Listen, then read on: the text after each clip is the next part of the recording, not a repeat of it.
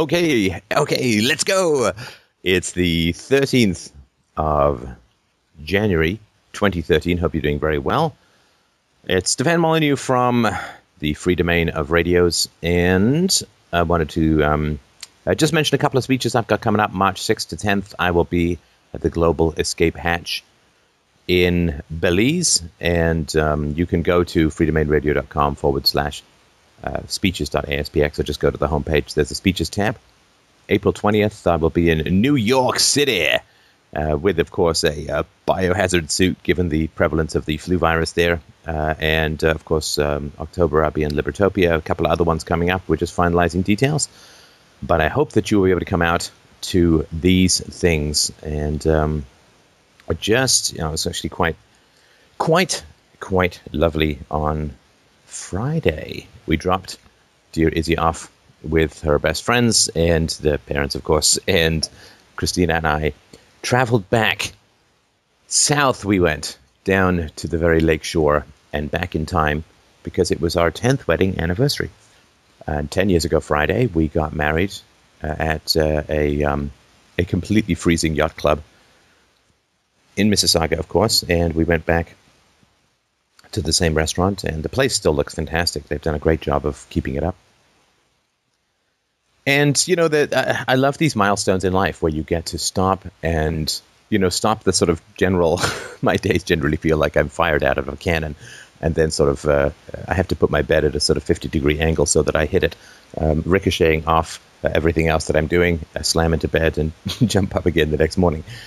But there's these great times where you get to sort of pause and reflect and so on. And boy, with the right person, I cannot recommend marriage highly enough. It is a wonderful institution with the right person. It is the greatest thing in the known universe. Not only do people who are married have a 3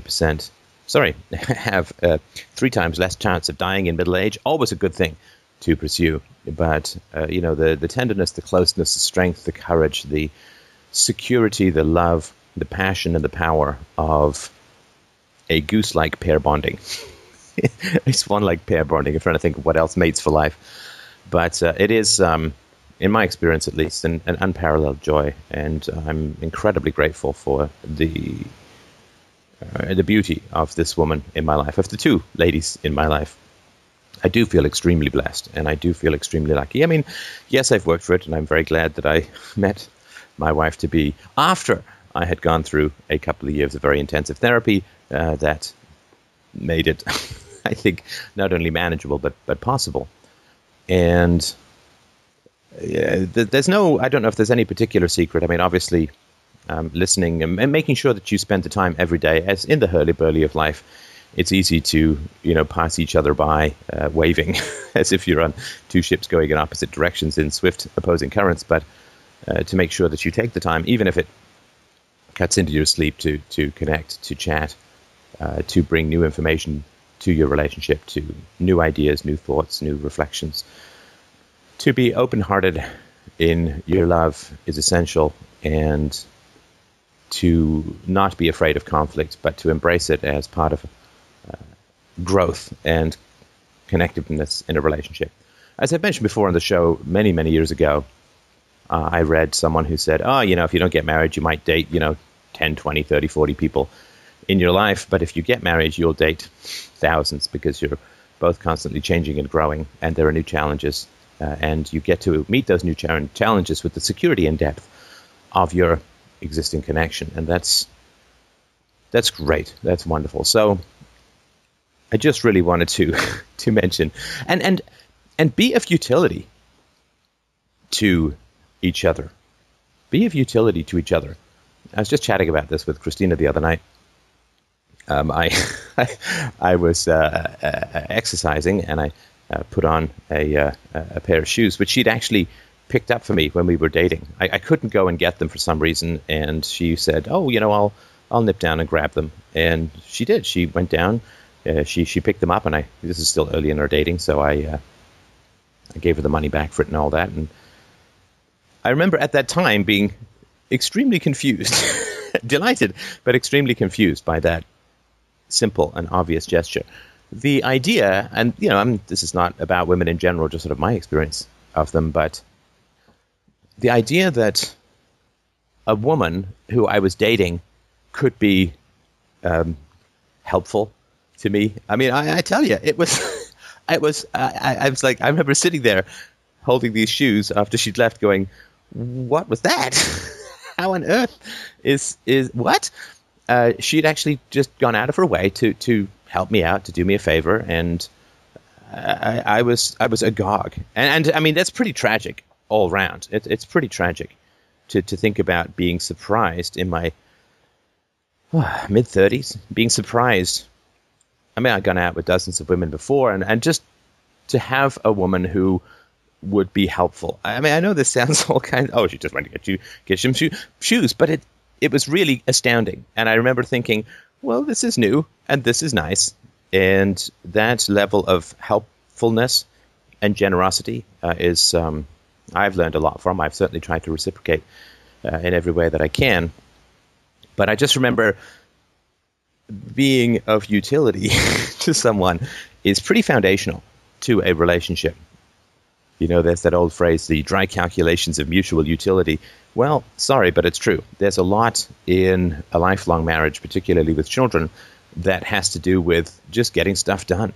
Doesn't it feel when you're a family man that just a list of things that need to get done is pretty much never ending? The font gets smaller, the page gets bigger and longer, and your eyes get older. But just checking things off a list of things that need to be done is kind of important.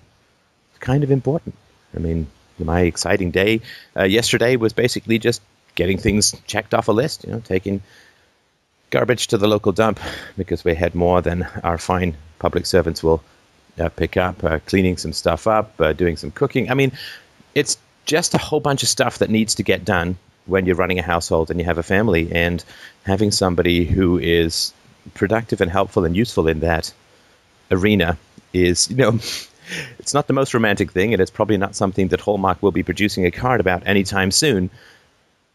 I find you of extreme utility in getting through the to-do list. But it really is, without that, I think a lot of marriages founder. They take on too much water, they capsize if both people aren't enthusiastic or at least energetic in getting through the to-do list, because it doesn't end. So, of course, I'd just like to say to my wife how much I love her, and 10 years is I wish it were longer, but if it were longer, it would have dipped into my pre-therapy days, which probably would have made me a bit too much of a handful.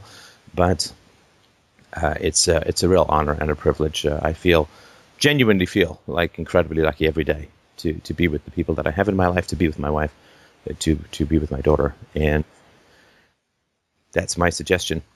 Be of utility to each other. And that's at least necessary, but not sufficient for love. Yeah, somebody's written, "I cherish you, my darling, because you get shit done." I hate to say it. No, but it's not. I mean, everybody gets stuff done, but in my experience beforehand, women were just kind of balky, and they grumble about it, and then they make you pay for it, and all this kind of stuff, and that's just no good. Oh yeah, somebody's saying, "I have that experience. People are shocked when you text and say, 'I'm on my way to your house. May I pick up something for you?' Yeah, is there anything I can do for you? Is there anything I can do for you? Do at you." But I do think it is. I think it's really important. I read a book. My wife and I read a book together that was quite influential to me, by Daniel Crittenden, which I've mentioned before, and she relates a story of a woman whose husband. She was heading back to they were going to play tennis, and she was heading back to the changing house or whatever. And he's like, "Oh, I forgot my tennis racket. Could you grab it?" And she turned around and says, "Well, get it yourself." And it's like, whoa. But that was actually kind of my experience with women prior to meeting my wife. And the author said, that was just kind of rude. We've become sort of balky and difficult and non-enthusiastic, non-participative, and so on. She said of women as a whole, because if you tell a group of people for 50 odd years how exploited and degraded they are, then of course you're going to make them kind of touchy and hypersensitive to generosity. And I'm very glad that message did not land squarely in my wife's enormous reservoir like heart. But I sort of always felt before in relationships that if the woman did something for me, it was kind of grudging, and it counted in a way that obligated me, whereas the stuff I did for her just didn't count. That was just stuff that had to be done to pay back the endless debt of patriarchy or something like that. Anyway, just that's sort of my experience. I mean, I remember when I was living with a woman, and I was working, and she was looking for work, and I would sort of ask her to do some housework, and she'd say, well, we have to split the housework 50-50, and I said, well, but I'm paying all the bills, and she says, but that doesn't count. It's like, really? Why doesn't that count? I mean, I'm just working outside though. Anyway, that kind of stuff, the division of labor within a marriage, it ebbs and flows, and it comes and it goes, and all that. So my wife worked while I was trying to sell books, and then I worked when she was setting up her practice and so on. So it just find somebody who's willing to help you out. I hate to put it that way, but that's a pretty good indicator of things that can be long lasting. Life is a massive series of to-dos, and finding somebody who's going to help you out with that is really, really important. All right, let's move on to the brains of the outfit. Let's get on with the callers. All right, good morning, and it is the first caller today we have up is Nigel. Hello? Nigel, we are only making plans for you. How can I help you, my friend? How did I know you were going to make that reference? Because you know my demographic, something like that. Yeah, quite possibly. Well, I just would like to maybe talk about the group I just started going to, this libertarian group. Well, it started in 2008. Been running for about 4 years. Has about 100 members spread out through Edmonton and Calgary. This last meeting I went to, January 10th, had about 20 people, and it was really good. The group has evolved over the years, from meetings at Boston Pizza to the public library meeting space downtown. The aim of the group is to talk about current situations and break out of the comfort zone and progress intellectually, which I think is great. We're looking to organize speaking events at University of Alberta and University of Calgary campuses. And I heard the name Ron Paul kind of being thrown around, but it would be definitely a treat to hear him speak. People that turned out is very diverse, from students to lawyers and economists. It was kind of neat to see. I had the pleasure of meeting Mary Lou. She was very nice to talk to, very warm, welcoming.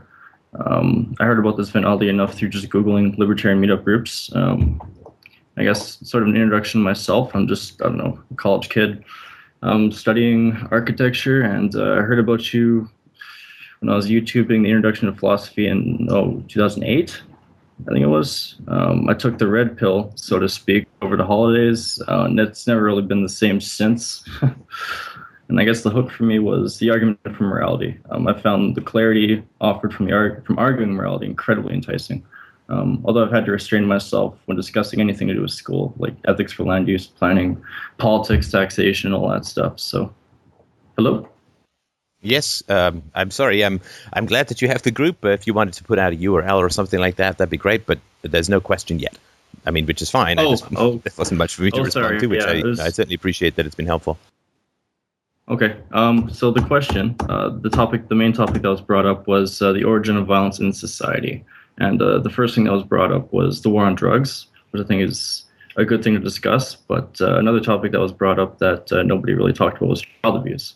I was wondering if maybe you could give your thoughts on that.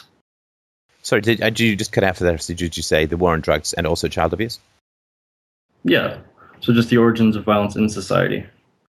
Yeah, I mean, I guess the first question is, what is violence, right? So because everyone thinks they already know stuff because they kind of know a vague definition of the word.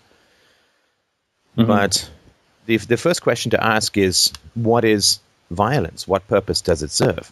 And I think obviously it's the manifestation of a win-lose paradigm. Taking out whatever kinky S&M stuff that people want to do with people holding bat wings, pouring hot wax in their nipples or whatever the hell's going on in these creepy dungeons. Let's just say that violence is the manifestation of a win-lose paradigm, right? I mean, I take your wallet, you get to keep your spleen. So why would somebody be drawn to a win-lose paradigm? I mean, it's not innate to our nature. And clearly, a win-lose paradigm is parasitical, right? As people have to have stuff for you to take. So it is not a primary, but a parasitical form of interaction, which requires its opposite, which is why violence cannot philosophically work on so many levels. There's UPP and all of that, but violence cannot be universalized because people have to have stuff to take. And to have stuff, you have to produce it. I mean, you can shake a sword at a field, but it ain't going to cough up a piece of bread for you, right? You can yell at a tree, but that doesn't mean that all the high fruit is going to fall down into your mouth. So people have to produce stuff, and then other people can take it. So that's sort of the first thing. The second thing about violence is that it is like clearly far less productive than cooperation and trade. I mean, I think that's at least we can understand that if we look at the reduction of violence and the growth in trade that has occurred over the past few hundred years, it's irrefutably clear to degrees that truly stagger the imagination. The degree to which trade, private property, the free market is, I mean, it's so far greater than violence in terms of resource production that it is, to all intents and purposes, infinitely greater. Like, our standard of living is hundreds, if not thousands of times better than it was just a few hundred years ago. And so violence is parasitical, violence is contradictory, and violence is incredibly unproductive. So if you were rational and you were just saying, well, like amoral and rational, as if those two could be the same, but let's just pretend they can. So if you were amoral and rational and you were just looking out and saying, well, I could be violent or I could be peaceful, there's no possible way that you could logically argue that violence would be the best way to go. I mean, violence has all sorts of problems. Violence will get you, well, it's highly risky, right? I mean, if you go in to buy a latte, what's your risk? It might be too hot. You know, it's not really, the ceiling might collapse on you. The barista might have a flu, right? But it's not very risky to go in and buy a latte. I mean, but to go hold some guy up, he might have a gun. He might be a ninja. He might have 5 friends in the alley. He might have, psychic mind meld powers to cause your head to explode, a la Scanners, right? So violence is risky. Violence is parasitical, and violence invites repercussion both in the short run and in the long run. I think it was Thomas Sowell was writing about how black culture is really sort of a Welsh and Northern European, a Welsh and Northern English culture, which is very bragging, quite violent, shocking rates of illegitimacy and all that. And in his description of this culture, and this is true of the South. I think Ann Coulter talks about this as well. So in the South, they're talking about some guy from this culture. Someone takes offense at him. He'll literally run through the forest for 100 miles to go kill the guy. That's how, how crazy and violent they are. So, and that's because someone offended him, right? So if you're in a violent culture, it's very stressful. Your life is very short. Your resources get squandered. You can't have love. You can't have security. Always got to sleep with one eye open. I mean, it's a wretched, wretched way to live. So there's no rational way that somebody would look and say, well, I think I'll flip a coin whether I'm going to be, peaceful and productive or violent and parasitical. And so given that it's a hugely irrational choice to be violent, it can't be that it's just the way people are, or some people are just born completely irrational. So I definitely agree with you there, but I think going more to the origin, what the question was brought up at the meeting was child abuse and kind of this idea of philosophical parenting, right? So Maybe could you elaborate a bit more on that, or? Yes, and so sorry, I'm just taking the long the long way home. Oh, okay. Right. So sorry. yeah. So no.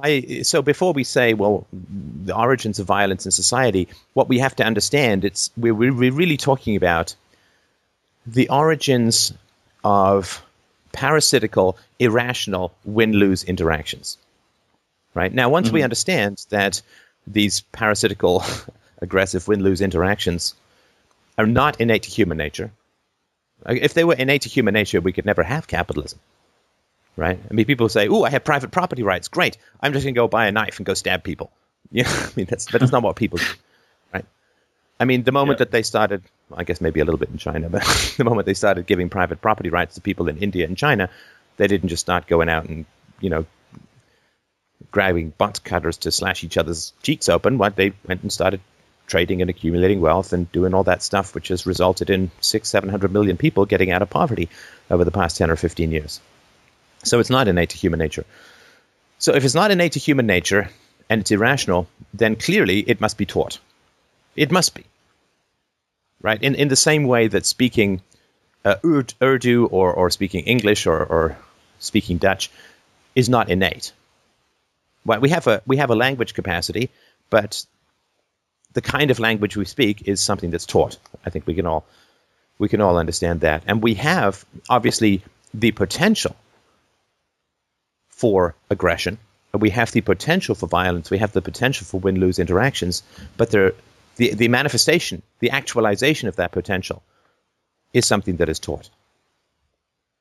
And so who could teach a child, and this has to be very early, who can teach a child about violent, sorry, I'm using the term instead of the definition. Who can teach the child aggressive, parasitical, win-lose interactions? Well, it has to be the parents. It has to be. Because we know it happens very early because the effects tend to be very physiological. Right? I mean, it tends to alter the brain. It tends to alter the neurochemistry. It tends to alter the nervous system. It tends to alter the genetics. Right, the genes are switched on and off depending upon one's exposure to violence. So the way that I think is useful and true and practical to look at it, is that violence is a language. It's, let's say English is violence and French is peace. So if you grow up speaking French, we would all understand that you grow up speaking French because your parents spoke French to you. I mean, that would not be controversial. In fact, to say anything else would be ridiculous. You'd be going into some past lives. Well, your parents did speak English to you, but obviously you were Louis XVII in a past life, so you speak only French, right? That would not be credible, right? And so if we simply look at peacefulness, at cooperation, at win-win negotiations as a language, and we look at violence as another language, then clearly we understand that this is taught by parents, or taught by the culture, or taught by the church, or taught by the teachers, or taught by whoever, or the daycare workers, whoever is dealing with the children at a very early age. That's the language that we teach them.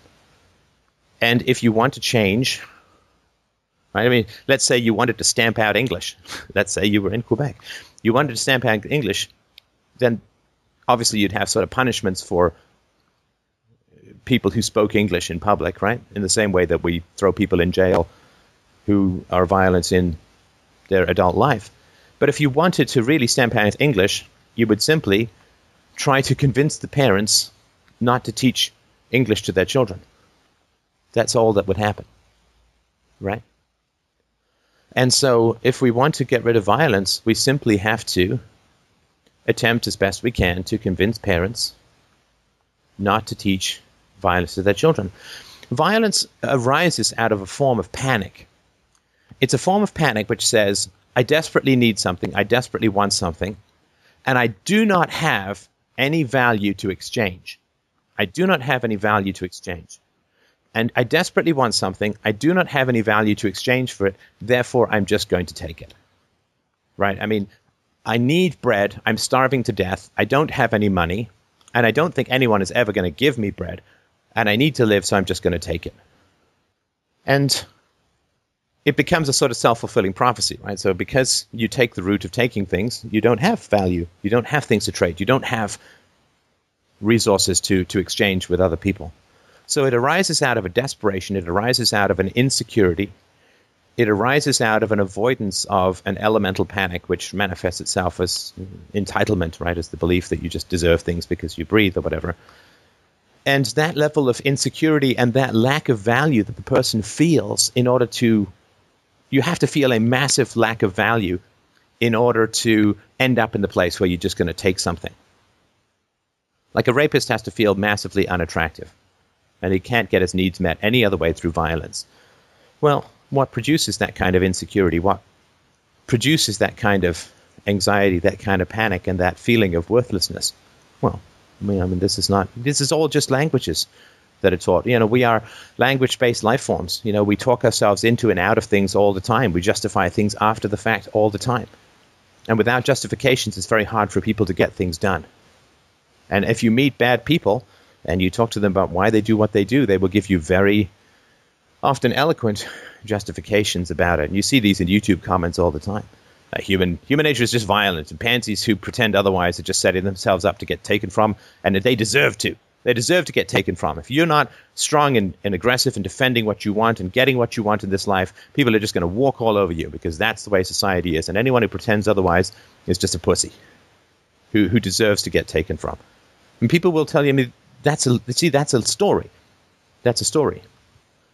And so the language that children absorb, the behaviors that they absorb, the interactions that they absorb, is oftentimes who they will become and what they will justify.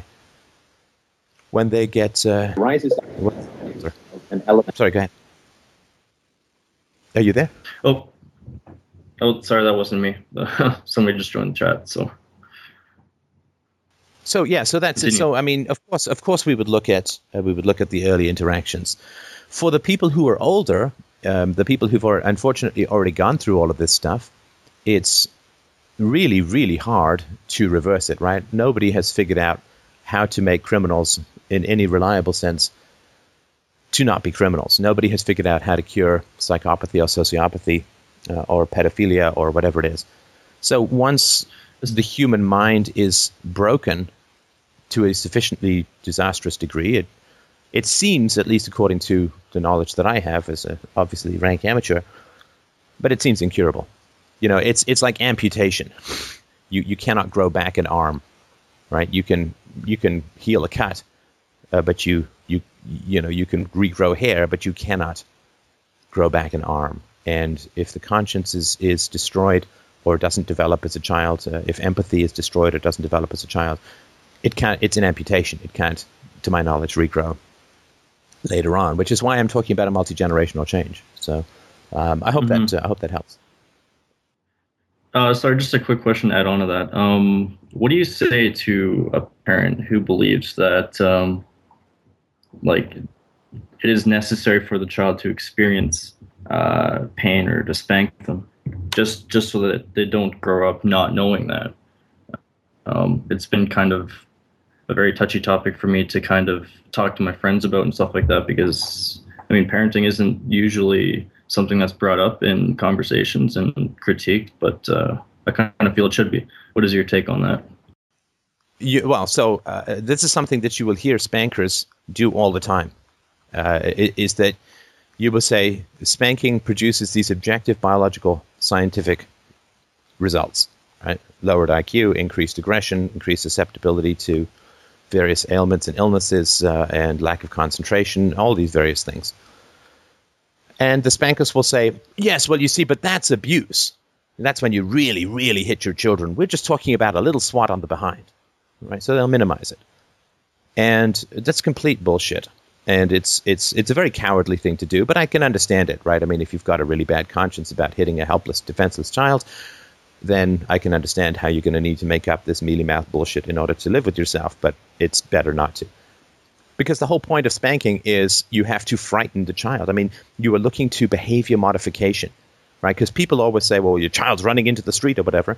So a little swat on the behind is what people say But it has nothing to do with spanking. Spanking has to be sufficiently terrifying to the child that it's going to alter behavior. A little swat on the behind is playful. And so what they say is, well, I need spanking because I need to modify my child's behavior so that they will never run into the street or touch the hot stove. Well, that has to be sufficiently terrifying or a sufficiently negative experience to the child that the child is going to fundamentally alter behavior. But then when you point out that what you're doing is absolutely terrifying your child to the point where they're going to fundamentally change their behavior, they say, well, no, it's just a little swat. It's like, well, then that's not spanking. You say, I need this tool, which is going to allow me to really fundamentally change my child's behavior, but it has to be completely innocuous. Well, which is it? If it's completely innocuous, it ain't going to change behavior. If it's going to change behavior, it ain't innocuous. But the idea that children need to experience, what, being hit by a caregiver? I mean, diphtheria is a pretty intense experience, and so we should inject our children with diphtheria so they have the experience of diphtheria. I mean, they may lose teeth as an adult, so what we need to do is hold them down and pull out their teeth with pliers so that they have the experience and are prepared for what it means to lose a tooth as an adult. Yeah, I guess they might make much sense. Yeah, they might accidentally catch their hand in a vice when they are doing woodwork as an adult, and therefore we need to put their hand in a... I mean, come on. This is ridiculous. We do not arbitrarily expose helpless children to negative experiences to prepare them for negative experiences as an adult. He might have to have his appendix out when he's older, so I'm just going to cut into his side so he knows... Come on.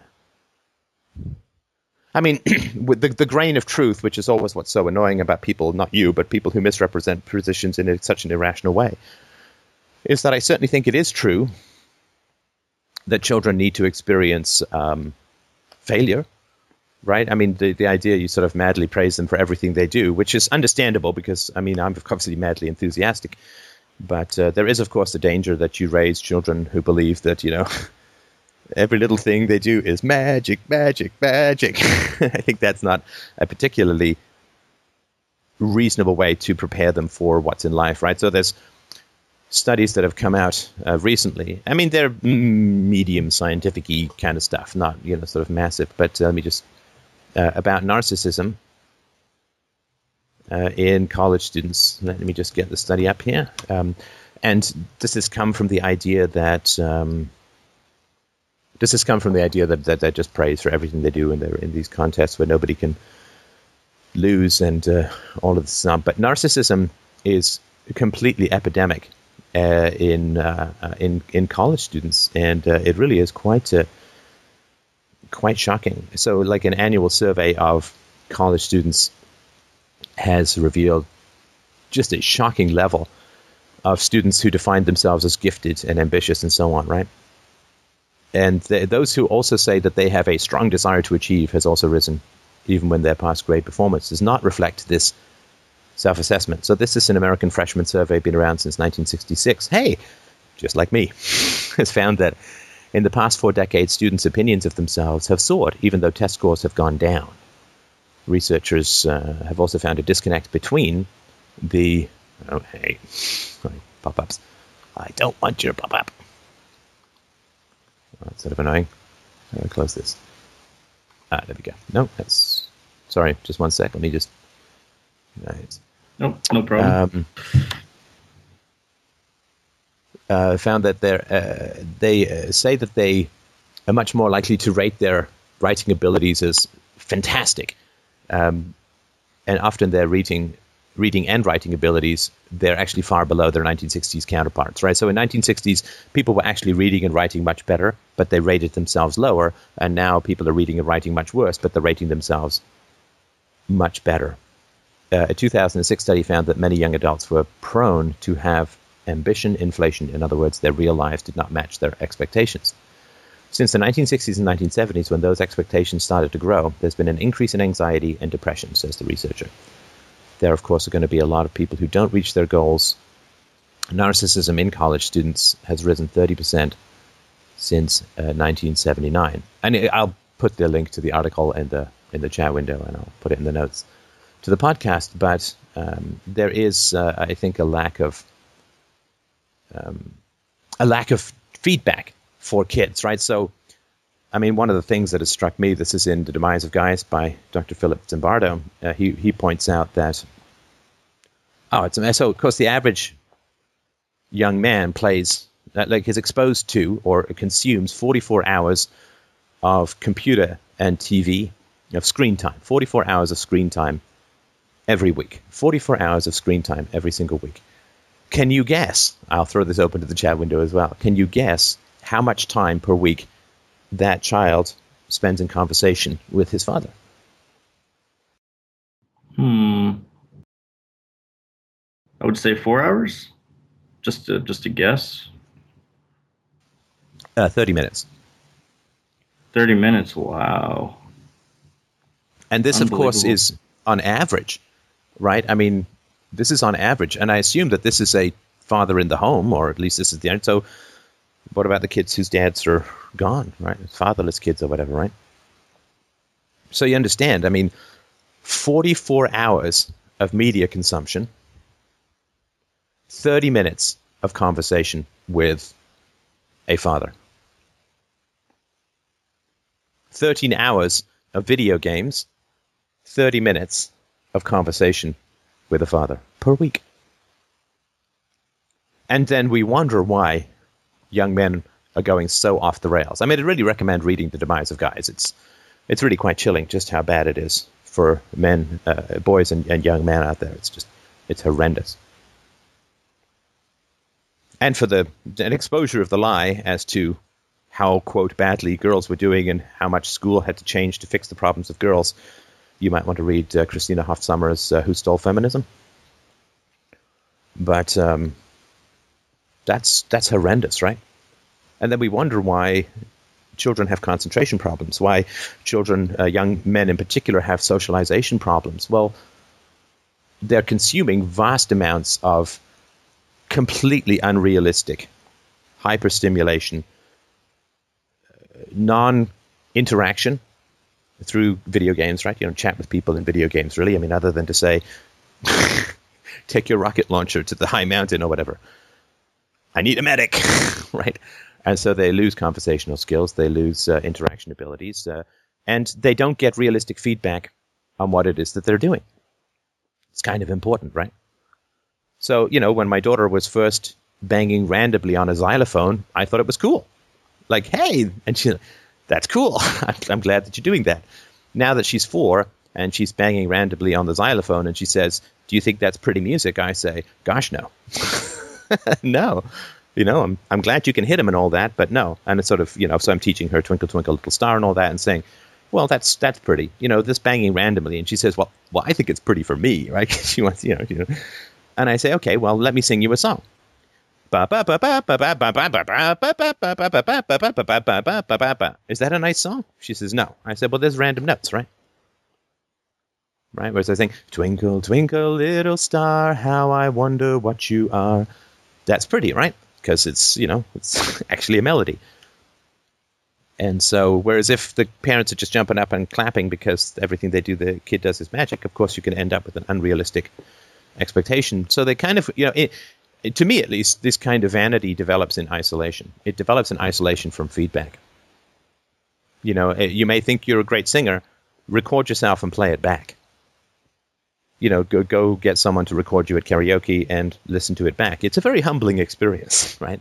We all sound fine in the shower. But ask people for their honest assessment. You think you're a great writer? Well, try and submit some articles. Right? But there's a huge lack of feedback for young people these days, and that renders them under-socialized. I mean, learning how to interact with people in a productive way, learning how to distinguish people who are good from people who are bad, right? Learning how to distinguish people who are praising you because they really like what you're doing as opposed to people who are praising you because they're insecure themselves or they're manipulating you or whatever. I mean, you go on and on. Learning how to navigate society. I mean, it was tough enough when there was only one culture. Now, there's dozens of cultures that you have to work with in your life. It's really a complicated situation. And children are growing up vastly under-socialized. right? As I mentioned before, the way we grew up was there was supposed to be 4 adults per child on average, right? Because you grew up in these extended families and so on. And, you know, in an agricultural society, you'd be out with your parents all day. They'd be teaching you stuff, talking with you about stuff, and showing you stuff and all that. And, you know, you'd have some playtime with other kids, but most of your time would be spent with adults and extended family and so on. And now, that's not the case at all. Extended families have atomized to a large degree, and we put kids in these ridiculous schools where there are, you know, 20 or 30 children per adult. And then we leave them to be socialized, of course, not by adults who are teaching them the ways of society and how to grow up, but we leave them in the tender care of their peers, who, of course, always skew towards the most dangerous and least stable and most cruel among them. Right? It's really the lowest common denominator in schools. We leave them to the tender care of their sociopath-dominated peers, or to the tender care of the media that wants to extract money from them and their parents through appealing to their most immature fantasies. And we end up with this terrible situation where in England, the 10th most requested present for Christmas was a father. And we end up, of course, with celebrity culture. Because, like I was reading about how I think Lance Armstrong is going to confess, right, to his... I was chatting with a guy who's really in... when I was Libertopia, I was chatting with a guy who's really into the biking world, and he says that... you know, this Lance Armstrong thing is true. And he's being sued because papers said that he doped, and he sued them for libel. And now if he's going to admit to it, they're just going to, now he's been found guilty of it. They're suing him back for $500,000. Someone else is thinking of getting $7.5 million back from him because they paid him a bonus as their representative when he won the Tour de France. And now I think all 7 of them have been stripped from him for all this doping scandals and so on. And this is, you know, where we've ended up, that this guy's worth $100 million. Lance Armstrong is worth an estimated $100 million. Why? Because he can move pedals around really fast. I mean, this is madness. You know, philosophers scrabble hand to mouth.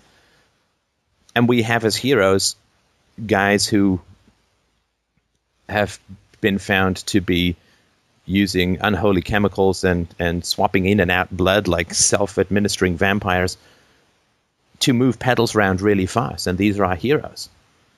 And pretty people who are really good at imitating things, you know, actors. These are our heroes. But this is the general hollowing out of the society. What kind of depth do we have? I mean, if you watch a TV show, you have more exposure to the main characters of that TV show. I mean, watch more than one episode a week, you have more exposure to those characters than you do to your own father in terms of interaction. I mean, this is a hollowed out, empty, vacuous, vapid culture for the most part. Last thing I'll say, sorry about all these speeches, but the thought boulders are rolling down the mountain. I must catch and dodge them or they strike me down. You know, I just posted lots of things that go on the message board, which I think interesting, and go in on the, right, lots of nicky-nacky, well, you should be focusing more on genes rather than on learned behavior through parents, or somebody posted, how is UPB not a complete ripoff of Kant's categorical imperative, and blah, blah, blah, blah, blah. And this is all navel-gazing, I would say, narcissistic nonsense. I mean, okay, it's fine to ask these questions, and let's have a debate about these things, that's fine. But I just posted a show called Have You Acted Courageously Today, which is about a guy who has stopped spanking his children, is working at getting out of the military, and has completely reformed his life along the non-aggression principle. So go post that around places. Get people interested in philosophy. Get them to change how they're acting in their life. Get them to respect children and the non-aggression principle. And let's leave the debates about the degree to which there's an overlap between UPB and Kant's categorical imperative. until we've got, let's say, a reduction in the parents who enthusiastically approves of spanking from, say, 75 down to 70%. Because there was a study done recently that I think 74% of women and 62% of men say that there are times when children need a damn good spanking. Holy crap. Holy crap. These are probably the same people, if they're pulled over by a policeman, are very much, oh, yes, officer, I'm so sorry. I really didn't mean to. I'm very sorry. I will absolutely not do it again, right? Because remember, they're all kinds of courageous, right? Because hitting children is the way that they choose to exercise their moral courage and their leadership in society. Ah, these brave paragons of virtue, these brave paladins of peace and consistency. Well, I can't tell you just how much contempt I have for that perspective. And imagine what would happen if 75% of husbands say that there are times when wives need to be thoroughly hit. They need a damn good beating. Imagine what would happen in society if 75% of husbands said that. About 75% of women can say that, and it barely passes with a whisper. Because remember, women have been taught forever that they're only victims. Only victims. Yeah, women are only victims of the patriarchy. Women have no role to play in the cycle of violence. The enthusiastic, greater percentage of women who think that beating their kids, spanking their kids, hitting their children is a damn good thing to do. Well, see, women are victims, right? And victims can never victimize. We know all of that, right? Just ask the Palestinians. So, anyway, the culture needs a little reforming, and I would suggest that we focus on the important stuff. Sorry about that, but let us continue. All right. So thanks for answering the question. Do you mind if I move on to the next caller? Oh, that's fine. Thanks. Thank you. Well, next up today, we have John. Hey, Steph. Hello. I wanted to talk about a conversation I had with my dad. Go ahead. I guess the last caller was a good segue into it. So I've just been exploring a lot of my childhood on FDR lately, and I just wanted to get your thoughts on when children are being aggressive and violent. So as a kid, I turned out pretty bad. Just in the conversation I had with my dad, we talked about a lot of it, but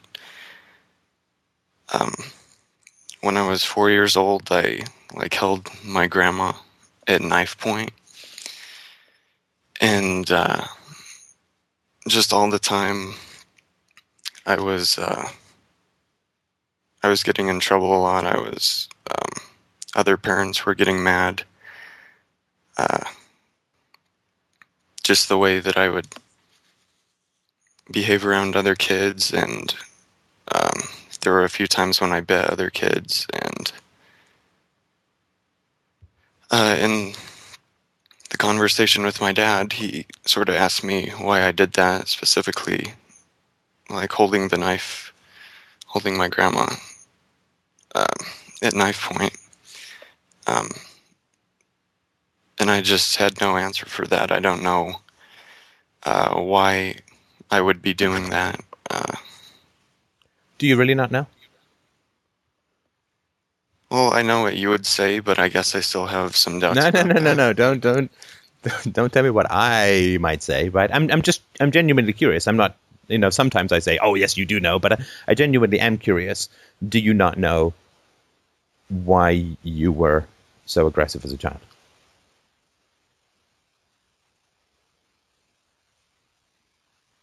I'm not trying to get a right or wrong answer. I mean, it's an open-ended question. I guess I don't know why it was more so than the other kids, or just... Which other kids? People in general.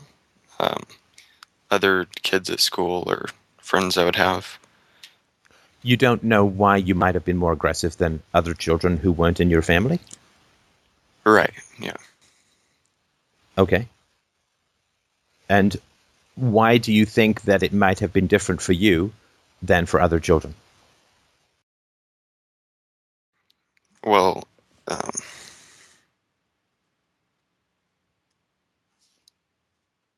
I guess my experience would have been different. Either the way I interpreted it or just the way my parents behaved. Well, how were you disciplined and punished, and if so, how, when you were a child? Yeah, I was spanked. Sorry, that sounded like the beginning of a sentence. I don't want to interrupt. Yeah, I don't have... It just kind of blew me away that even at like 3 and 4 years old that I was that violent, I guess. Like, I remember the spanking. You're not, from later sorry, on. you know, I asked you about your environment and you're returning back to yourself. So I'm going to just ask you to stay on your environment for a sec. I mean, I accept that you were violent. Yeah, I was. You understand that. You understand that in particular environments, it is not at all unusual for children to be very violent. It's not at all. And I'm not equating these two, but just so you understand, right? So in Romania under Ceausescu, abortion was illegal, and they ended up, I think, with over 100,000 kids in these Romanian orphanages where they were like 50-to-1 kids to caregiver ratios, and they were basically given bottles of milk and formula and whatever to drink, and they were stuck in front of the Lion King or whatever it is that was playing all day, and they were almost never played with or cuddled with. And when this all came to light, a bunch of European families decided to adopt them, and they found it almost without exception virtually impossible to socialize the kids, right? They had grown up in such isolation. They weren't beaten, as far as I know, but they were just kind of ignored. And so, you know, couples would adopt a kid, and they'd find, you know, this 3-year-old boy throwing the family cat out of a window, you know, from the apartment building. The little girl would be screaming. They'd pick up the little girl, and the little girl would end up screaming even more and biting them, and they'd have to build safe rooms in the house where they would put the kid who was having a tantrum into the room so that he would not physically destroy whatever and whoever. There were the parents who adopted these kids who ended up having to lock the children into their rooms at night because they would wake up with them standing over them with hammers and stuff, right? I mean, just, again, I'm not putting you in this category. I'm just saying that under particular environments and circumstances, children do grow up very violent. And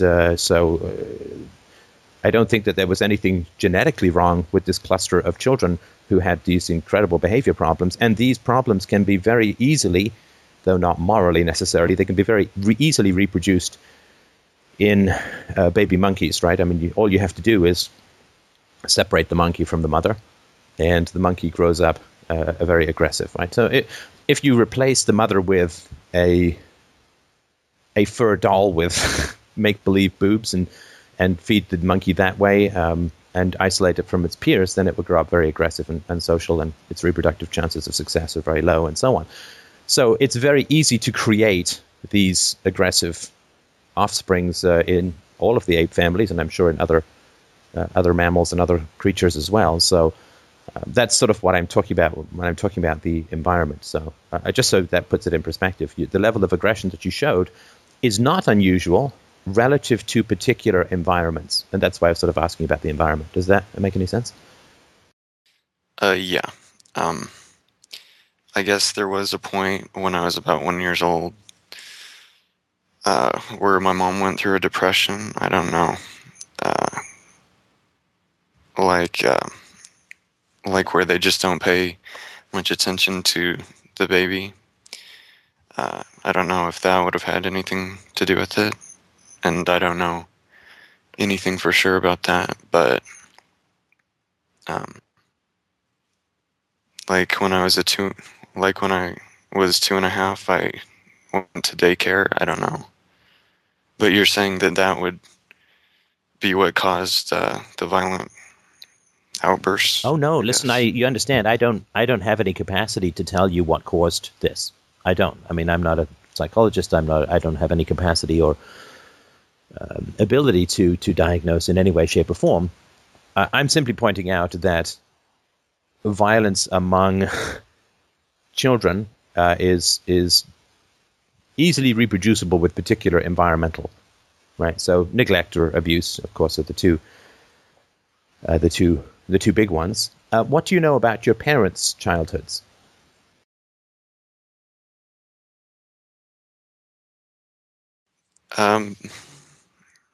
My mom didn't have a very good one. Her dad was kind of, well, he was in the army and then wasn't at home very much. And then my grandma, her mom, I don't know, she was just really bad. I don't know if you're looking for specifics, but Sure. not a very good mom from what I know. And what were some specifics? I'm sorry, do you not? I can't have dead air on the show. Is it that you don't know what the specifics are, or you can't remember them, or what?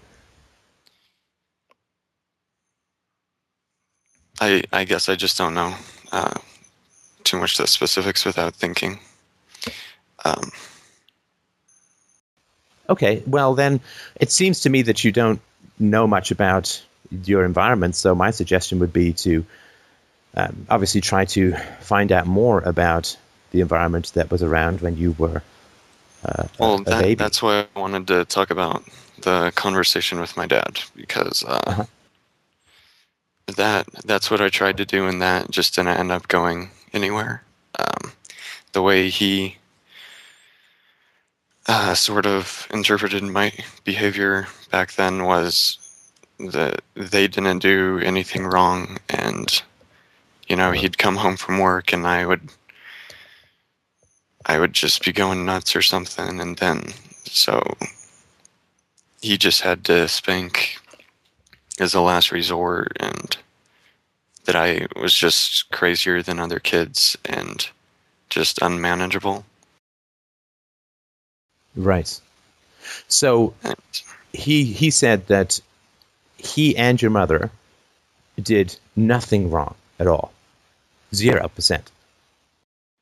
He said he wouldn't say he did anything wrong, and that he wouldn't say he was a perfect parent, but that he wouldn't say he had done anything wrong. No. By definition, if you didn't do anything wrong, you're a perfect parent, right?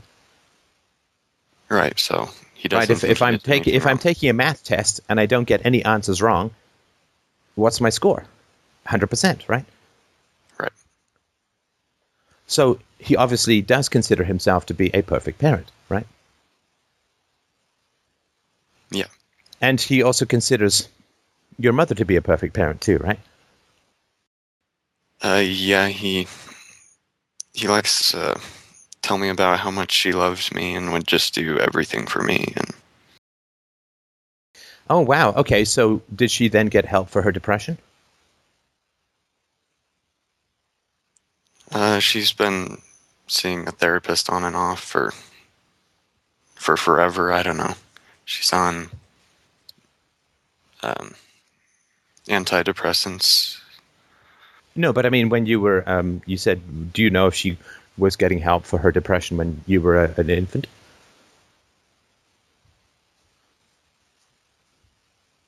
I know they saw a couple's therapists. I don't know. That was but that would not be for parenting issues, right? Okay, so maybe, but probably not. Do you know how many parenting books your parents read, or how many parenting classes your parents attended?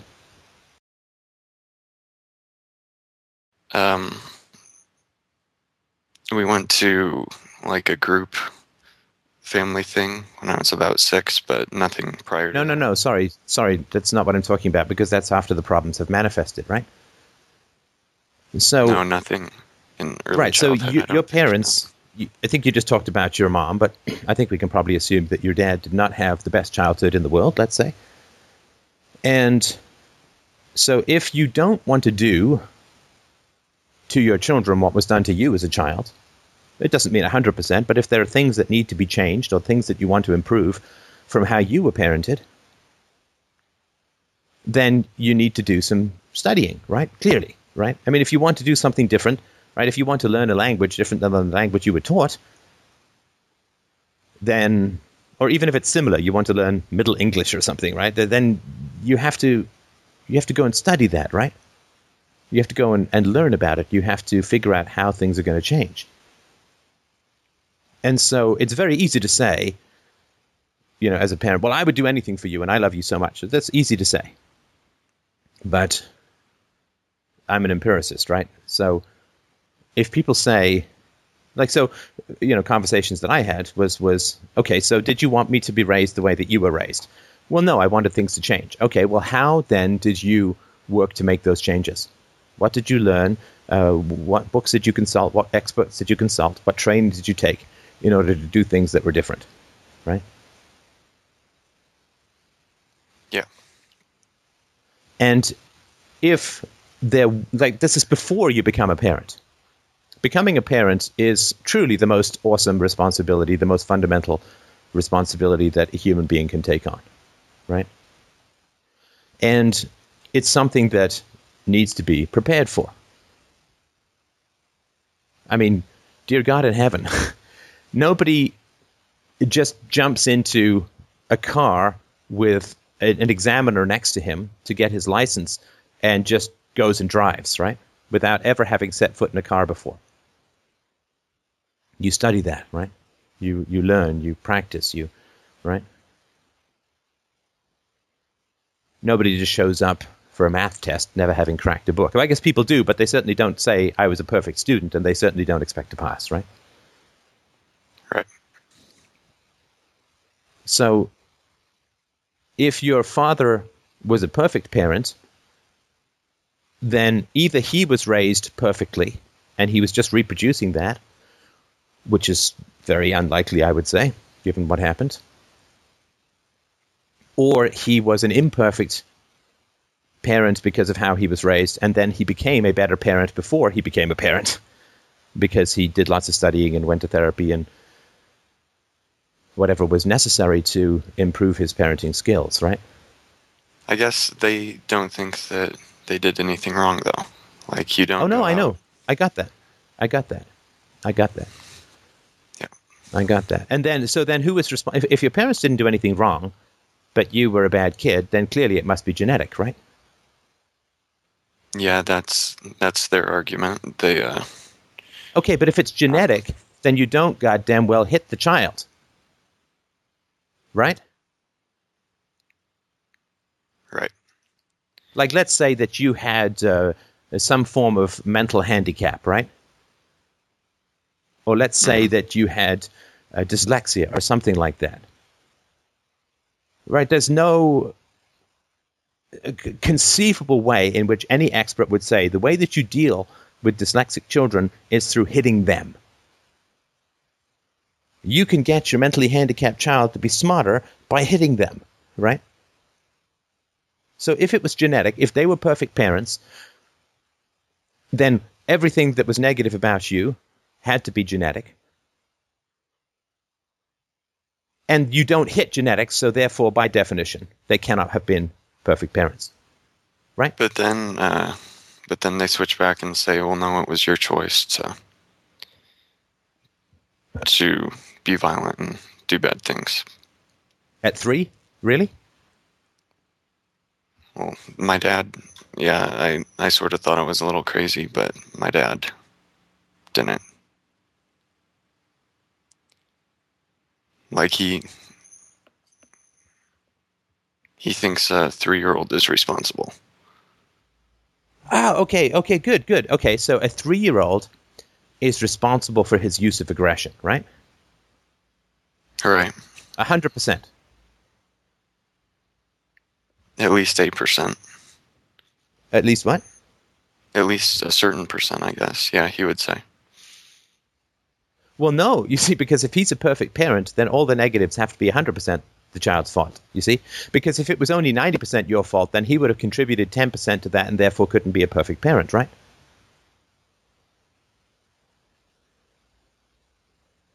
I guess he wouldn't say that he was responsible for any of it. Yes. Okay. So then it's all your. So you as a 3-year-old are 100% responsible for the use of violence, right? Right. Okay. Now, your choices don't arise anywhere from your environment, right? So the fact that your father is hitting you and considers that morally good and necessary and virtuous and the very best possible thing that can be done, the very definition of virtue, because he's a perfect parent, you remember, the very definition of virtue is to use violence to achieve results, right? That's the very best, most morally perfect, good thing that can be done, is to use violence to achieve your results, the desired results, right?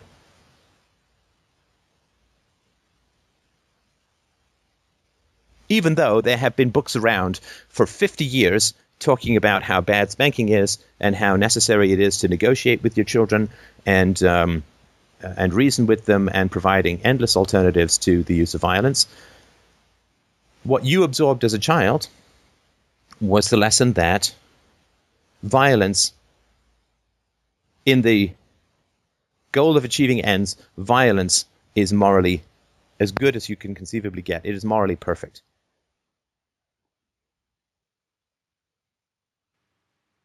I don't But know let me if they tell would you say something else. it I know. was. Sorry, go ahead. I don't know if they would say it was perfect.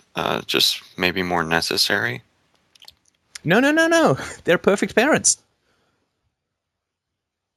And if it's necessary and it's the very best thing you can do, then it's perfect. Right?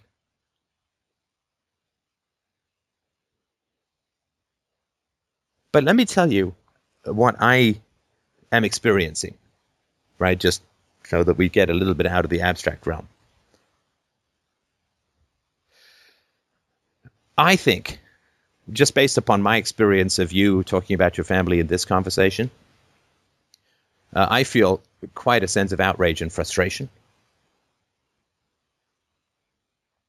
And I can't imagine that as a child, I can't imagine the amount of frustration and outrage that you would have experienced, but it must have been pretty considerable.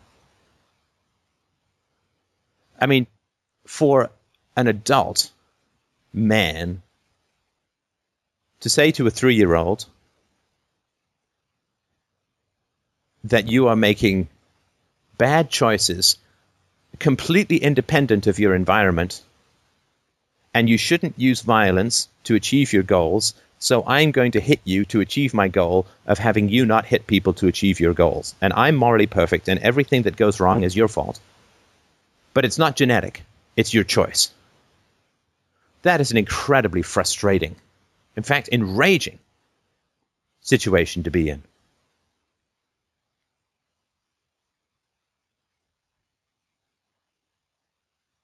Because it's you can't negotiate. You have no, there's no humility on the part of the parents. There's no self-doubt on the part of the parents, and therefore there's no capacity to improve. You're just blamed for everything, and you're always wrong, and they're always perfect, right?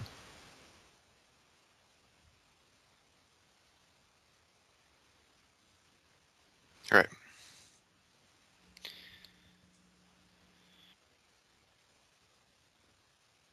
And so you obviously can't change anything because there's nothing. You can't change anything in your environment, no matter how outrageous it is. You can't change anything in your environment because your parents are perfect, and everything is your 3-year-old's 100% fault, right? And so even though it is the environment that is producing this dysfunction, even though it is the choices of your parents, most likely, that is producing this dysfunction, your parents are very clearly telling you, we are not going to change. There's nothing you can change in your environment. This is going to continue forever. And your failure, sorry, didn't see that. This is going to continue forever. You cannot change it. We are always going to blame you for the behavior which our actions are most likely creating. And we're not even going to entertain the possibility that we may have done anything incorrectly.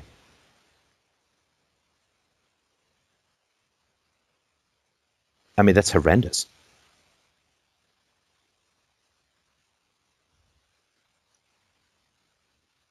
I mean, there's I'm a pretty good parent, and there's things that I can do better.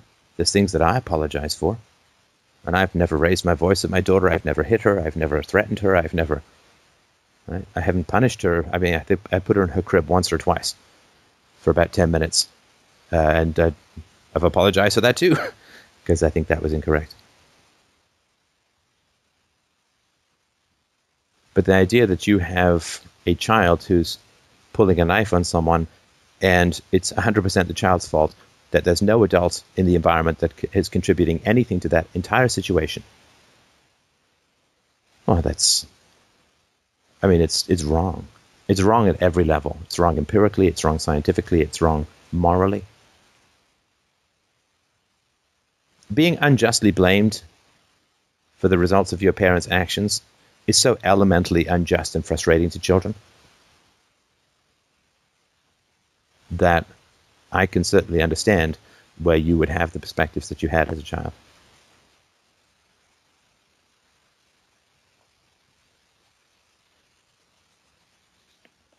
I guess my dad would say, well, yeah, things weren't perfect, but can't we just move on from that? And Okay, why don't you role play your dad? How's that? okay. Okay, so things weren't perfect, right? Okay, well, tell me what wasn't perfect.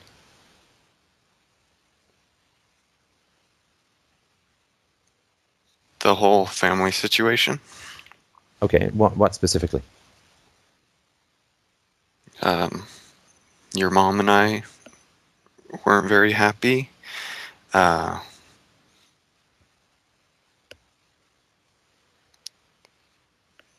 had to work a lot, and when I came home, the home environment wasn't very good. I wasn't happy. Your mom wasn't happy.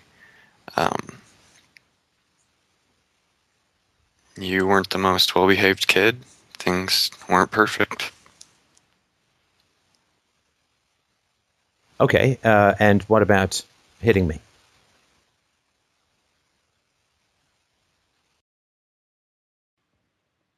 I guess that may not have been perfect either, but at the time, that was what I decided to do, um, given what was going on. When you say it may not have been perfect, what do you mean? May not have been perfect is not exactly saying it was wrong, right?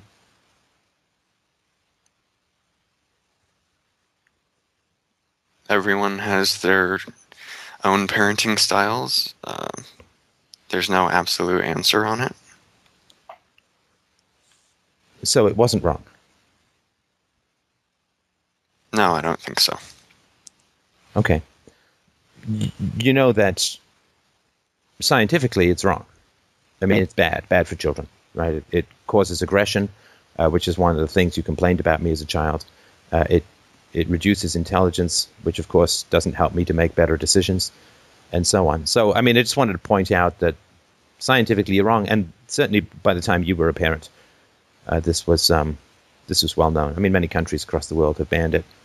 The American Medical Association and the American Society of Pediatrics have both come out against spanking and so on. So, but I mean, I just want to point out that it was the wrong thing to do. I mean, you may say, well, I didn't know at the time, but not knowing is not a valid excuse if you weren't in pursuit of the knowledge.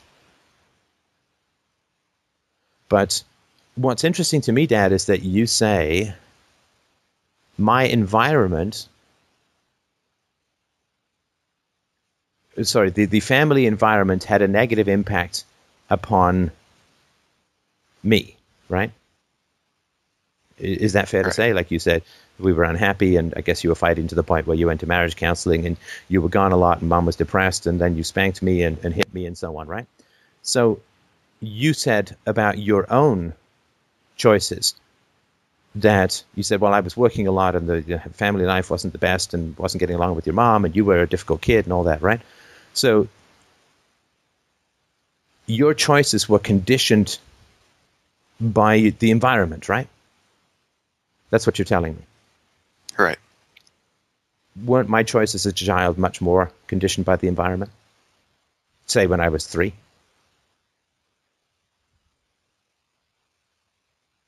I mean, if they conditioned your choices, wouldn't they much more condition my choices as a 3-year-old? And right?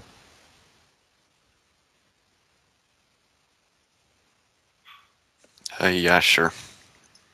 Because if you're off the hook because of environmental factors, to some degree, aren't I much more off the hook for environmental factors?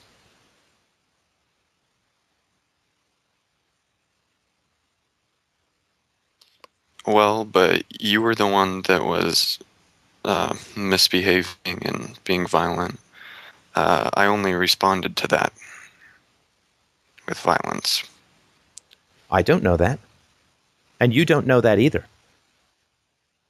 There's no way that you can reliably say to me, Dad, that I initiated violence out of nowhere. Did I start when I was 1? When I was 2?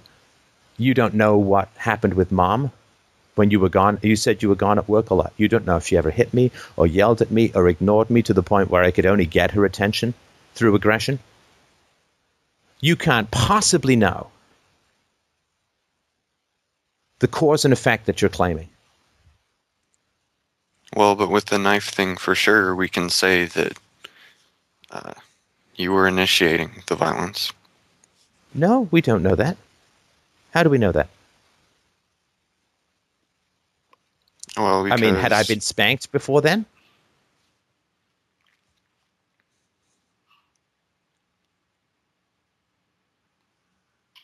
No. What? I had never been spanked before the age of 4? Not that I remember. I don't know if that's true or not. So just to break out of the role play for a sec, is that true? That's what he would say, that he doesn't remember. I don't know. Okay, so you don't remember. Okay, so let's say you don't remember. And you certainly don't know whether Mom spanked me or not, right? Because, I mean, you certainly can't say that for sure because you were gone a lot, right? You don't know whether Grandma Right, ever spanked, right? So when you say to me that I'd never been spanked before that, you're saying something that's just not true. And if we're going to have a conversation about this stuff, Dad, I need you to actually commit to saying stuff that is true, not stuff that is just made up in the moment to make you feel better or to escape some sort of criticism. Right? I need you to commit to telling stuff that is true. Or at least not saying stuff that you can't know, as if it's true, right? From what I know, I've told you the truth, but let's say that I didn't make mistakes. Is that the end of the world? I mean, can't we move on from that? Well, I don't know, Dad. What happened when I made mistakes as a child? Was that the standard that you had? It's not the end of the world. Let's just move on. No need to dwell on it. No need for punishment. No need for confessions. No need for moral ownership. Let's just pretend nothing happened and move on. Is that what happened to me when I was 3 or 4 or 5 or 10 or 15? Yeah, Was that we your moved approach? on. No, I got punished severely. Yeah, but after that, we moved on. Yes, but we're moving on now before there's even any admission of anything. Right, so back when I was a kid, if there was something negative, then I would get spanked or punished in some other way. And now I'm bringing up something negative, and before there's even any admission of fault or responsibility, you're saying, let's move on. But that's not what you did when I was a kid. We dwelt on it until I was punished.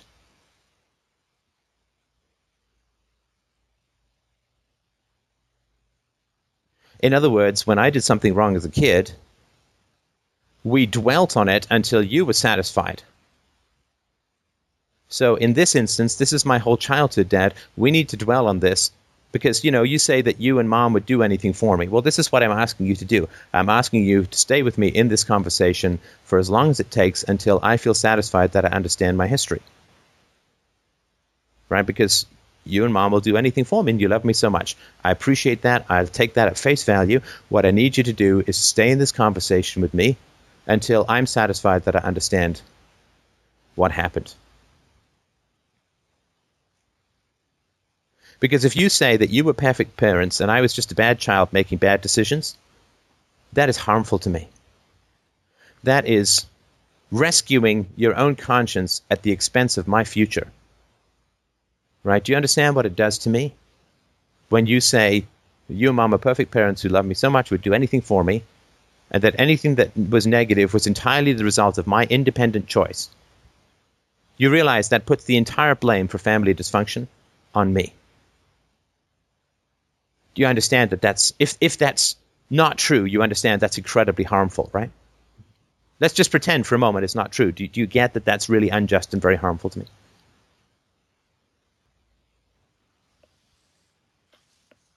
I'm not even totally sure what he would say at this point. Okay, well, so that's, that's a possibility. I mean, there's a possible way of going through the conversation. I mean, I don't know, obviously, what you should say to your dad and so on, right? But the reason he doesn't want to say that, right, the reason he didn't want, do you know why he couldn't answer that one in your recreation? Well, then he's holding us to totally separate standards, which I guess doesn't work, and he can't say that he cares about me, but then that he's a perfect parent and that he'd do anything for me, but then not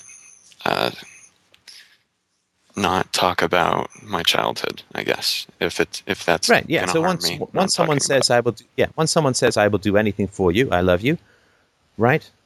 Then if you say, well, I need to talk about my childhood, and this conversation might take days, might take weeks, might take months, might take years. I need to talk about my childhood until I understand it, until I reach some level of satisfaction with regards to the conversation. Well, the person has already said, well, I will do anything for you, in which case they will do that, right?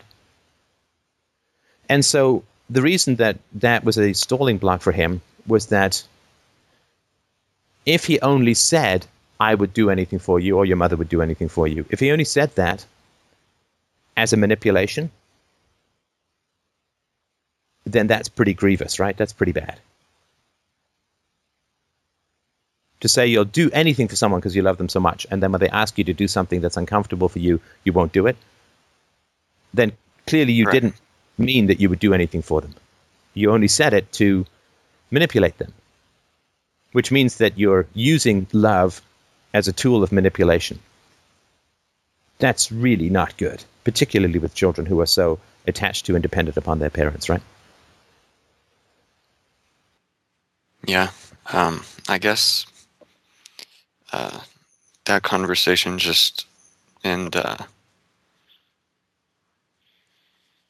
pinning them down like that, so to speak, I guess that's just really scary for me because I mean, then they say, well, we've done so much for you. Like, even if they have done bad things, I mean, they took me on vacations, they, all the stuff that parents do, they did do a lot of good things, they would say. Yeah, but yes, of course, but that's not what's being talked about at the moment. Right, so to analogize, right, so, I mean, we all understand that if a man hits his wife and she gets upset about this and wants to talk with him peacefully and reasonably about being hit, and he says, well, no, but don't you remember last anniversary I bought you a diamond necklace? What would she say?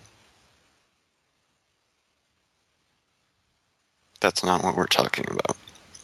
Yeah, and for God's sake, don't insult me by thinking you can buy me. Or that for God's sake, don't tell me that you gave me gifts so that I wouldn't complain about being hit, because that takes away all the benefits of the gifts.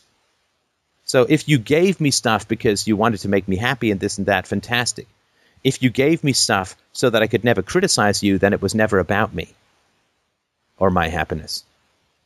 Right? Don't tarnish the memory of your generosity by using it to try and evade just criticism or questions. That turns the whole thing into shit. If the diamond necklace was to buy my fucking silence, I don't want it.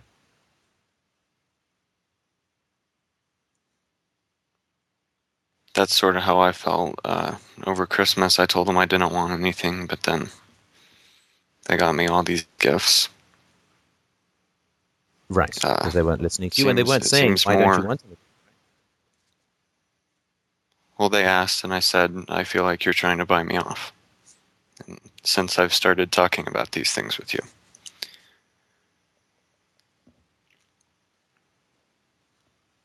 Right. How's your violence these days? I don't get myself into violent situations really stupidly, but that sort of adrenaline rush you get, I think it's more profound for me. Like, I do have violent fantasies,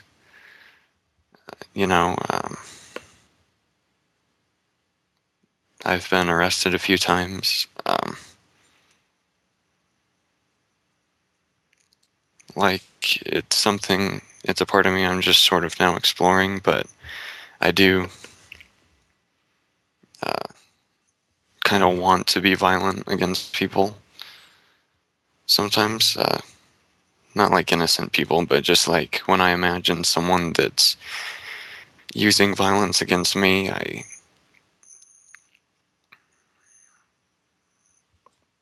I sort of just get this surge of adrenaline and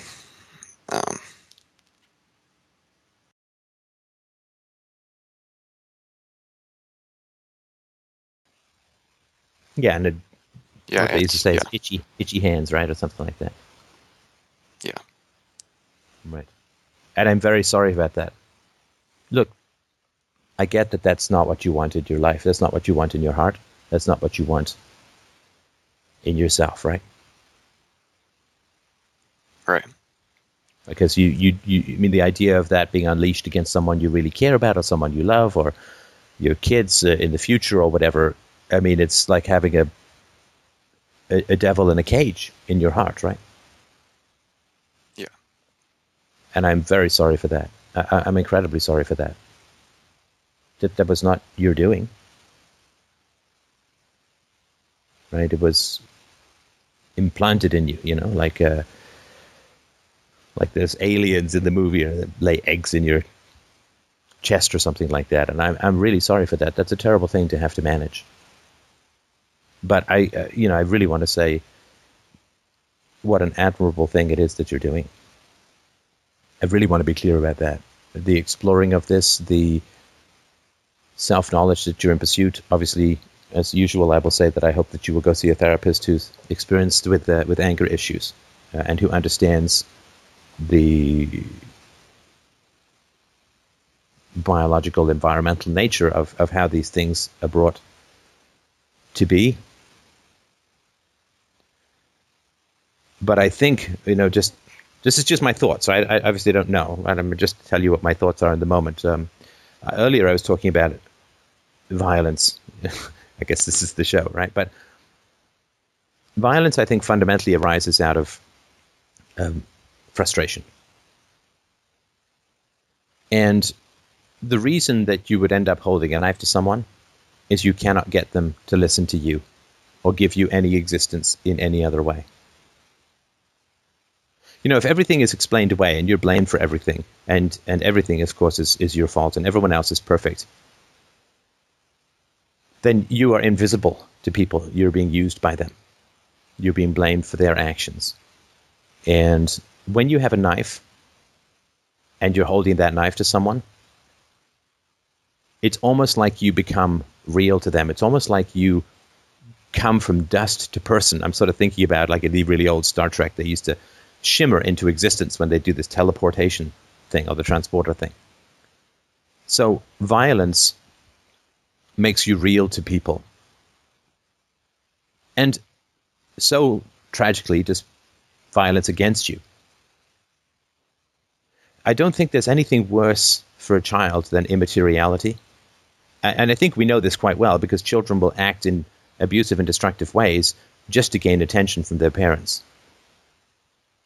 And we understand this biologically, right? If a parent was truly indifferent to a child, then the parent would just wander off and the child would starve to death. So negative attention is better than no attention. And if there's no way that you can get listened to, or get anyone to focus on you, or get anyone to pay you any fundamental attention at all, other than by using violence, then by God, that's what you're likely going to do. Just see me. And if the only way you can become real to people, or getting attention from people, is to hold a knife to them, well, I can certainly see how that's what you would do. If you don't know how to get attention from people without being destructive, then you will be destructive. Because no attention is worse than negative attention. And if you're around people whose defensiveness and dissociation makes it feel like you're living in a dead house of empty ghosts who just drift and wail and strike and rattle their chains and whisper old songs and pass through walls and regard old portraits and read blank pages as if they're books. If you live in a house of emptiness, if you live in a house of ghosts,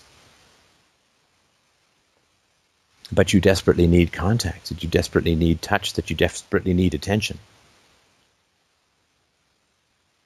Well, if the only way the ghosts will ever pay attention to you is if you cause discomfort to them, then you will do that, I think. You will do that, I think. Because the only alternative is to become a ghost yourself. Either they become real or I disappear. And if violence is the only way to make them become real, even for a short period of time, if the only contact I can get is striking, I will take that over the cold nothingness of a ghost passing through my skin. And I am so sorry if that's an accurate description of your environment, that was your environment. That's not how it should have been. It should have been the opposite. And children need to be listened to. Children need to be real. Children are brought into existence from an egg and a tadpole. And if children are not listened to, they can leave reality. Out-of-body experiences or whatever, this is obviously not physically true, but psychologically, I think they can leave reality. And if they're in an environment, right, like why do these Romanian orphanage kids become so? Because when they were violent, if they were just cooing contentedly or chatting to themselves, then they would be paid no attention. But if they started beating their head against the crib or throwing toys at another child, then they would get some attention and they would be rescued from immateriality. They would be rescued from dissolving into the ether like a drink thrown out of an airplane, getting blown into atomic vapor. Identity for a child is like an hourglass, with the sand inside it. You turn it over. Our existence, our identity as children drains away. It needs to be supported. It needs to be created. It needs to be listened to become whole. We are a fog that needs to coalesce into something solid. We are a gas that needs to be hugged into a person. We are a ghost that needs to be kept alive until we become real. We are Pinocchio, a toy that wants to be a real boy. My daughter talks to me all day long. She has stories, she has thoughts, she has comments, she has questions, she has insights, she has stories. And if I didn't listen to her, she would fade into the wallpaper. She would fail to achieve the materiality of identity. Parenting is summoning ghosts and turning them into people. And if you don't do that, they don't come to be. And then they become angry ghosts. Ghosts that don't scare you don't get your attention. So I am very sorry about that. And it's not how it should have been. And I hope that I've been listening fairly well in this conversation. How's it been for you? Good. This helps me. Well, do you mind if we move to another caller? We've had some real patience on the line. Yep. Thanks. Okay. Thank you very much, and I hope it works out. Drop me a line. Let me know how it goes if you can. And again, I hope that you will grab some therapy. Can we go with Jez? Yes, she's up there. Jessica. I'll go. Just go with Jessica. Yes, it's just Jessica. Okay, hi, how you doing? Good. I had a dream a few weeks ago, and I talked about it with my boyfriend, and it still kind of felt like I didn't really understand it. And I've listened to a couple of your dream analysis, so I was wondering if you would be interested in hearing this one. I would love to hear it. Tell me all about it. Okay, I wrote it down. I had it about a week before Christmas, so I'm going to read it. Is that okay? It is fine. Actually, if you could put it in the chat window, that I won't need to take notes. I don't know how to do that. You could just I'm whisper sorry. it. Oh, okay. Don't worry about it. Then just read it. I'll take some notes. Okay, I'm sorry. All right. No problem. To begin with, in the dream, I was alone. I was alone, haunting a decrepit home that never seemed lit well enough. There was the sense of dust, but I didn't see any. The rooms felt barren and sparse, as though it were only the skeleton of a house. I have the sense of wandering between rooms, from a too small kitchen with its 70s appliances that still seem dull and colorless, to a too long living room where the few pieces of furniture are not put in their place. A tall china hutch is crooked in the middle of the room, empty. There is no couch or chairs to sit on. The walls are dingy and dark. There are no pictures or paintings, with only a small picket frame hanging in an awkward place.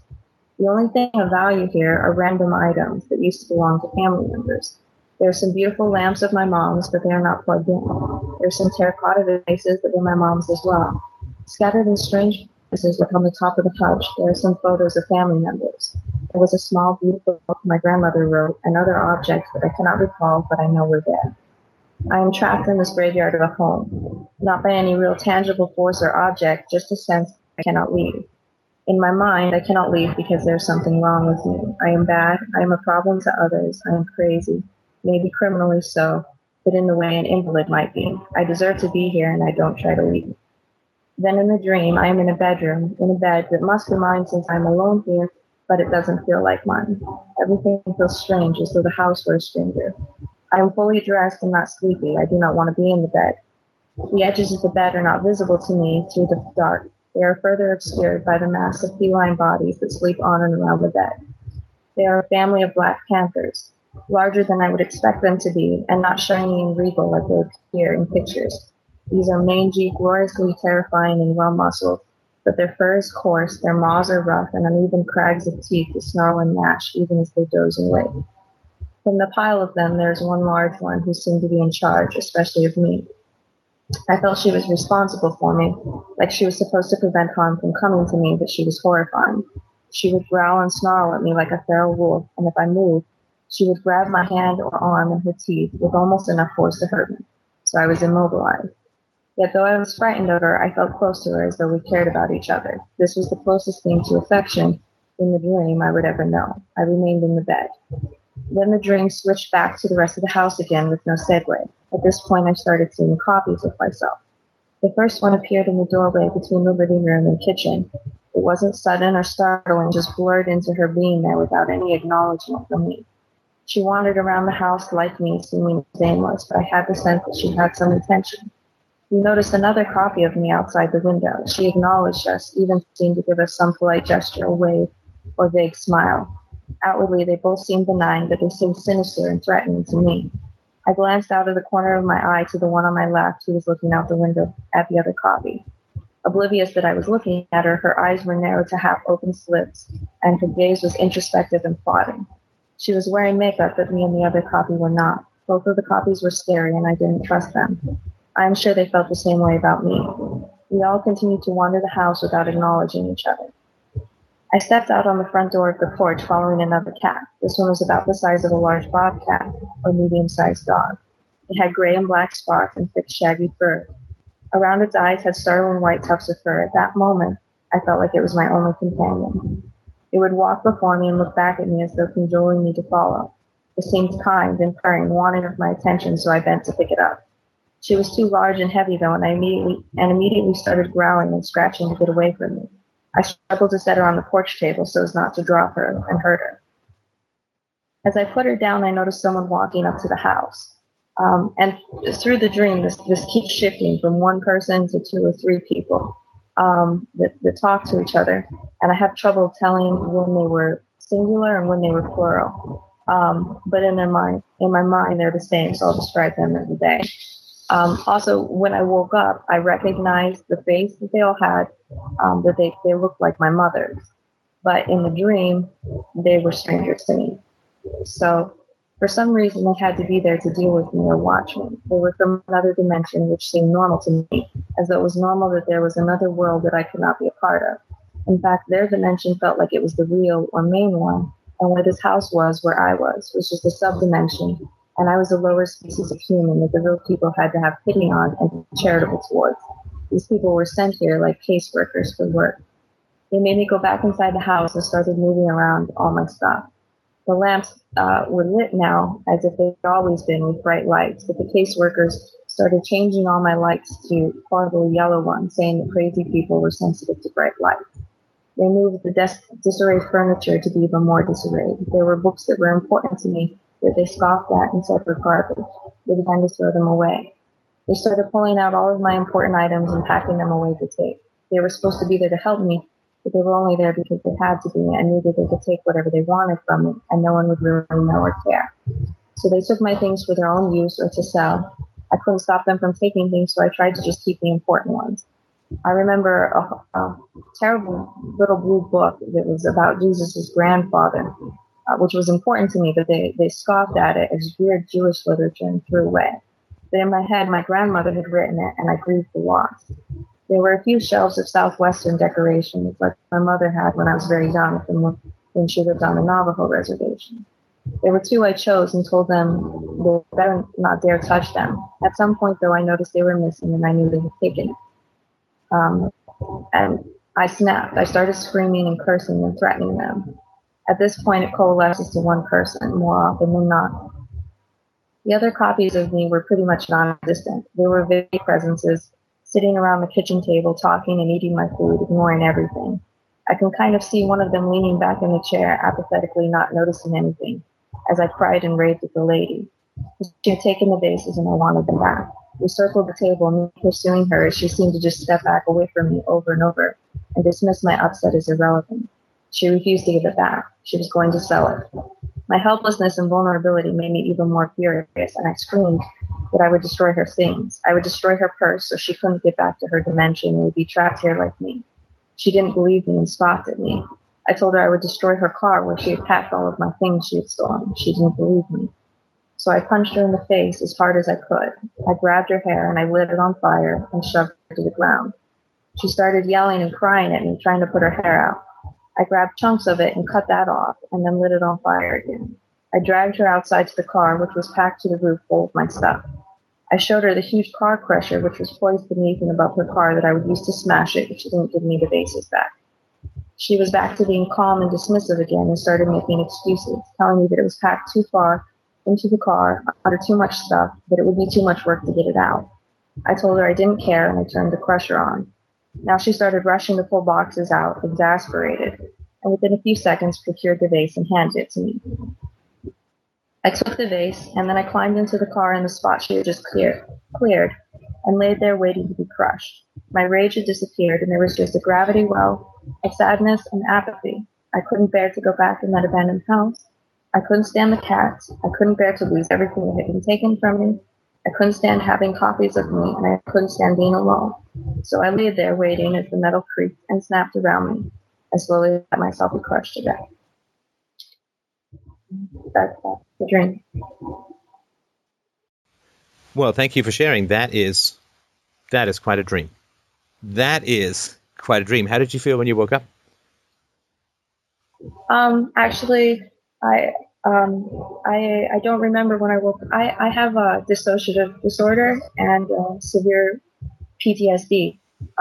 So I guess I woke up in a flashback, and my boyfriend got me calm enough to have me write down the dream, which which I remember the dream, but apparently whatever state I was in when I woke up, I remembered the dream as well.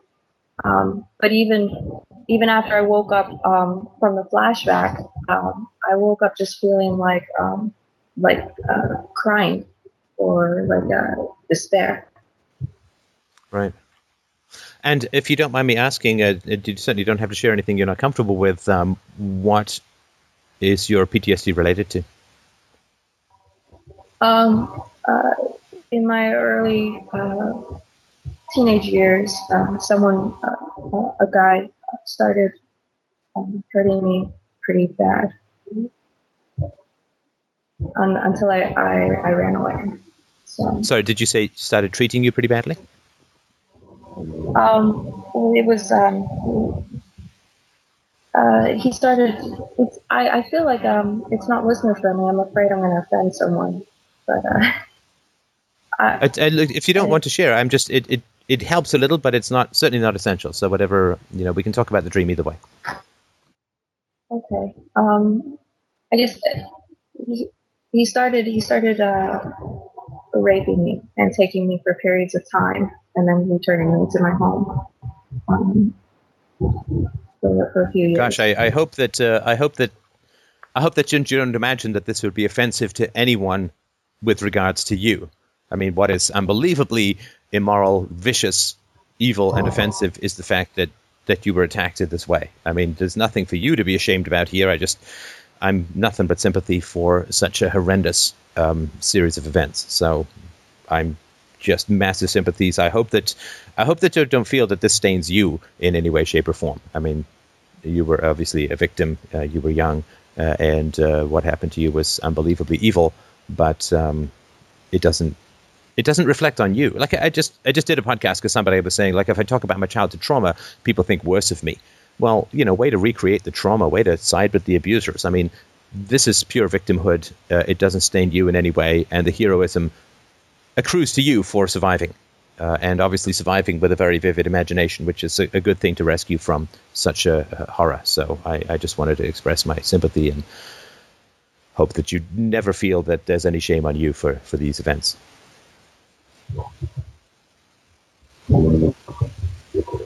Yeah, I guess I feel like I hurt people when I talk about it. It upsets them, obviously. Yeah, I mean, I don't think that's true. If you don't mind me being annoying, correcto guy, people may get upset about what you're saying, but you telling the truth about your experience to people in an appropriate context, I mean, that's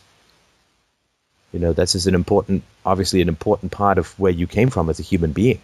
And you really can't be close to anyone and hide that sort of thing. And so no. I hope it's, Anyway, okay, so I just wanted to get some sense of that. And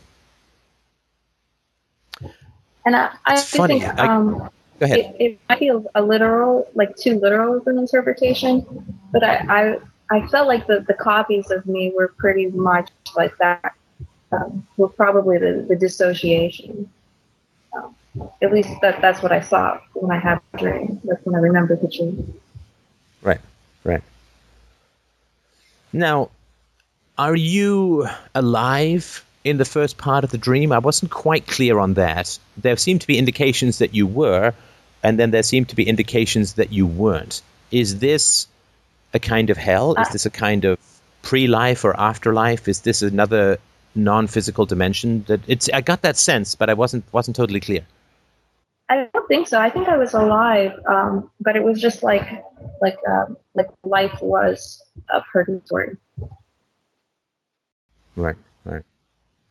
And the reason I'm saying is I'm trapped in this graveyard of a home, and there seems to be an element of death there. I was also struck when you said, first of all, I mean, freaking great use of language. I mean, holy crap. I mean, just fantastic stuff, particularly in your description of the Panthers. I thought that was just really uneven crags of teeth, you said. I mean, that's just fantastic. I mean, so I just wanted to compliment you on the creativity of that. It was a delicious use of language. So, But you say there's 70s appliances and so on, and a lamp of your mom that is not plugged in. Mm-hmm. I'm going to focus on that, not plugged in part, and just see if that... Because not plugged in also seems like a metaphor for dissociation. But just for those who don't know the word, right, and you're obviously more of an expert on it than I am, but how would you describe the word or the content of the word dissociation to other people who may not be familiar with it? I think the best description I ever heard was that it was with the normally integrated functions of memory, identity, consciousness become separated.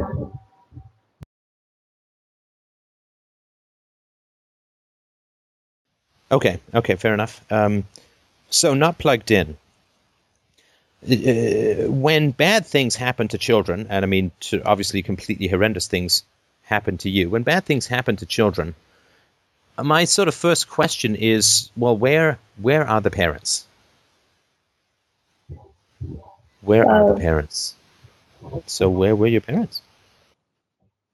Well, my parents were getting divorced, and it's actually very strange because for the first 10 years of my life, my family was a strict Mormon family, very like scholarly. Like we didn't have a TV in the house. We read books and we wrote. We did things like that. Like my parents were pretty good at directing us towards productivity. And then when they got divorced, my dad pretty much disappeared. He moved to Panama, and we interact with him hardly again at all until I was an adult. And my mom dropped out of the church and went back to college, and kind of went through this stage where she never wanted to have kids. And the only reason she had kids was because our father made her have kids. And there's three of us. I'm the oldest. I have a younger brother and sister. And she would tell us, when you grow up, don't have kids, it's the worst thing that'll ever happen to you. And then, she would just not be there. She would be at school or work or, at her boyfriend's house, or she would go do, art things for the weekend. And so we were pretty much on our own after the divorce. And of course, if your dad vanished from your life, which I think is frankly despicable, but if your dad vanished from your life, then this would have lent you, I would imagine this may have led you to be a little more susceptible to attentions from older men. No. Well, it happened, the stuff where he took me, it was never friendly. It was never the first time I met him, he raped me, and then he continued to do so for several years. Okay, so there wasn't a lot of grooming going on. Okay. No, it wasn't like a relationship or a friendship. And he wasn't a lot older than me. He was about 10 years older than me. And I would imagine that you didn't. Oh, sorry, let me not guess. Did you tell your mother about what happened? No. I right before the divorce had happened, my friend's dad had molested me, and it turns out he did that to a lot of girls in the neighborhood. And the military police had investigated him, and found out that I had been around the family and came. And when my mom found out what happened, there was it wouldn't have happened if you didn't deserve it, or it wouldn't have happened if it was my fault, or that she was angry at the situation. So I felt like if she found out what happened, it would be more it would be worse. She would hold it against me. Wow, so your mother actually said that you were to blame for being molested? Yeah, well, I mean, I don't remember like the specific conversation. But that's what you got out of it, right? Yeah. Yeah. Wow, that's unspeakable. That's unspeakable. Today is a show of outrage. Today is a show of outrage. I'm incredibly sorry for that. Of course. I mean, everything to the opposite should have occurred. So, and of course, anyway, let's not get into any of that. I'm sure. Anyway, so I'm so when you say the mom is not plugged in, plugged in is this double meaning, and the unconscious I think often plays with words in a very serious way. So not plugged in, you say your mom didn't want to be a mom, that she basically wished that you guys didn't exist. I mean, it's that's a really sinister thing to hear as a child, right? I wish that you didn't exist. Yeah, and it would sting when I would hear it, but it was always like in my mind, like that I was overreacting, or that I should just be logical about it, and maybe she didn't want to have kids, and that was just the fact of life, and not to take it personally. Well, but this is why, obviously, as you mentioned, you have these different selves in the dream, right? So you have a self that's shocked and appalled, and then you have a self that tries to reason you out of that. So you're already kind of split in that way, right? Yeah. So it starts pretty early. Yeah. So the mom not plugged in, I think, is important. And when you talk about being trapped in this graveyard of a home, of course, if your mom was gone a lot, as you say, she's doing art stuff, she's with her boyfriend and so on, then there is that kind of Lord of the Flies situation. And now tell me a little bit about the Panthers. I think that's obviously quite important. Were there cats around? Do you remember having any strong associations with cats, particularly if you're younger? Because to a little kid, every cat looks like a panther, right? Well, the only pets that my mom ever had were cats, and I also I had a few cats when I was around the time the stuff with Chris was happening, and he actually killed them. He skinned them. So the rapist did? Yeah. Well, I'm shocked and appalled. I mean, there should be no reason why. Of course, I'd be shocked. I mean, if a man can rape a child, then what can he not do, right? I mean, but that's obviously pretty terrifying and pretty horrifying.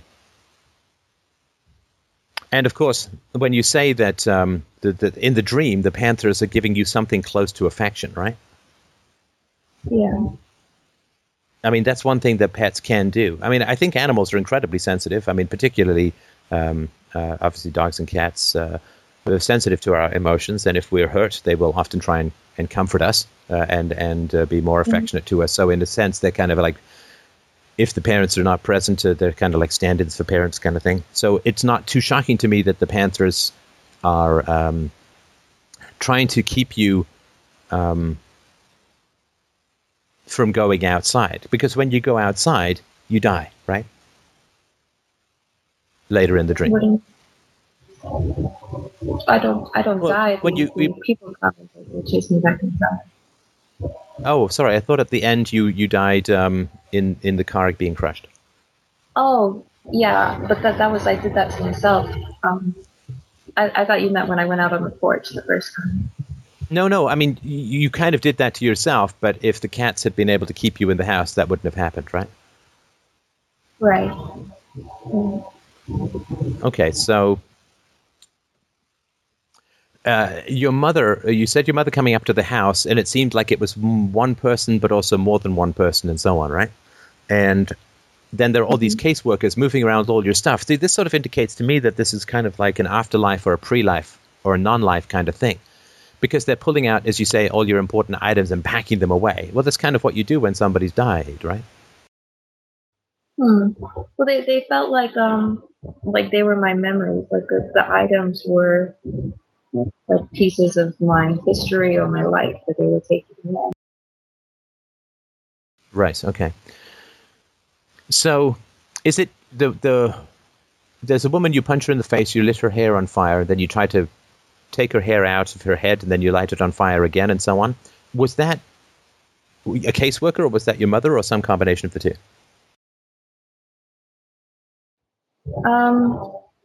I it was the caseworker or like the cumulative caseworkers, but she looked like my mother, but in the dream I didn't recognize her as my mother. But the one, two, or three caseworkers, however many they were at a time, they all looked exactly the same. They all looked like my mother. Right. So obviously the dissociation then on the part of your mother would be there as well. And so that's why there'd be more than one of your mother, just as there is more than one of you. The fragmentation, the splitting, right, I think is the more technical term for it. But it struck me, I don't know if you were listening to the earlier caller where I was talking about the fear of immateriality for children. If they're not paid attention to, if they're not visible to other people, then they can lash out just to get attention and feel like they're not dissolving into dust. And I think that at the dream, that kind of happens because you said, and it really struck me, you said my upset was immaterial, was irrelevant. Sorry, was the word, was irrelevant. Yeah, and as a result of that, and so you kept saying, look, I don't want you to do this, I don't want you to do this, but your upset was irrelevant. And so as a result, what was the only way that you could become visible, or what was the only way you could get people's attention? Or this woman's attention? I lashed out at them. Violence, right? It's really like, when I remember, it's like almost like I'm ashamed of it. Or, I'm not a violent person. Like I wouldn't do that in real life, but it just, like in the dream, it seemed like the rage just overtook me, and that's what I did. Right. So I don't know, but that part really bothers me. Like, to say it out loud bothers me. Right. And then well, first of all, look, violence in the unconscious, violence in the dream, it's not immoral. In fact, I would say it's self-knowledge. It's good, right? It's the action of violence, not the thoughts of violence, that are immoral. And in fact, I would argue that if the thoughts of violence are not dealt with, the action of violence becomes more likely, right? I don't mean for you, right? But I'm just talking in general. If people deal with their own feelings of violence, and they deal with their own feelings of aggression, and they integrate them, and they, heal whatever circumstances gave rise to such extremities of fantasies, then they're not going to enact it in life. At least I think that's the general thesis of self-knowledge, right? If you integrate these aspects of yourself, then they won't act out, they won't take over, kind of thing. So to me, internal thoughts or dreams about violence are a road to health. They are not, right? Because, in the Christian world, I'm sure it's as true in the Mormon world as well, the thought is the deed, right? I mean, if you think about infidelity, it's the same as being unfaithful, right? If you look at another woman in lust, blah, blah, blah, blah, right? So the thought is the crime, but the opposite is true in reality. That if you actually deal with and process the thoughts of violence, then the violence will not be acted out. Does that make any sense? Yeah.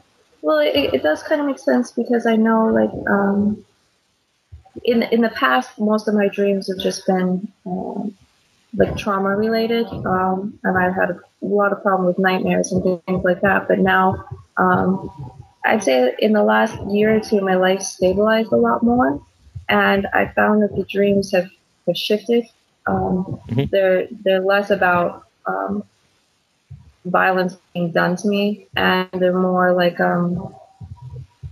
this is the second dream that I can remember happening in the last year that I did something violent in the dream, and the first one I had was even worse. And that, my boyfriend said that was probably a good thing, like that my brain was becoming more like active, or that I was becoming better able to deal with some of the things that happened subconsciously. Yeah, I mean, there's a fighting back kind of thing, right? There's a fighting back kind of thing, and so so if I were to, put my my dream helmet on, which is full of rainbows and leprechauns, but if I were to put my dream helmet on, I would say something like this. So there's nobody in the dead house but you and some mangy cats that can't help you grow. They can only, in a very odd way, try to keep you safe. Yeah. Right? Because they're just keeping you trapped on this bed. You're fully dressed. You're not tired. You don't want to be there. And so the paralysis that comes out of trauma is like, okay, last time I moved, a lion mauled me, so I'm not going to move. Right? There's a paralysis that comes out of that where you try and stay safe through immobility. Yeah. And that doesn't.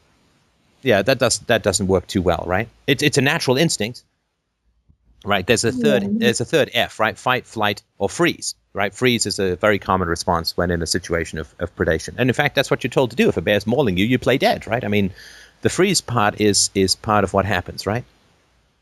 And I would say, like, as far as flight or fight, I'm definitely more like I run away or hide or just try to pretend like it's not happening.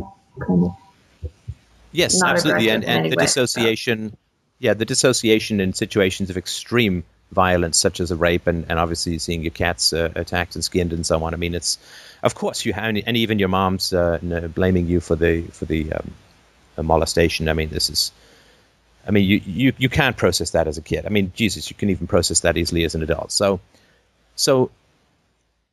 here's someone, your mom, who's, let's say, not listening to you, right? Mm-hmm.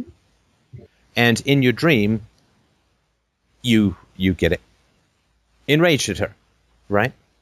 And boy, I mean, yes, that seems to me an entirely healthy emotion. And I think Now, too go ahead. the attacking her hair.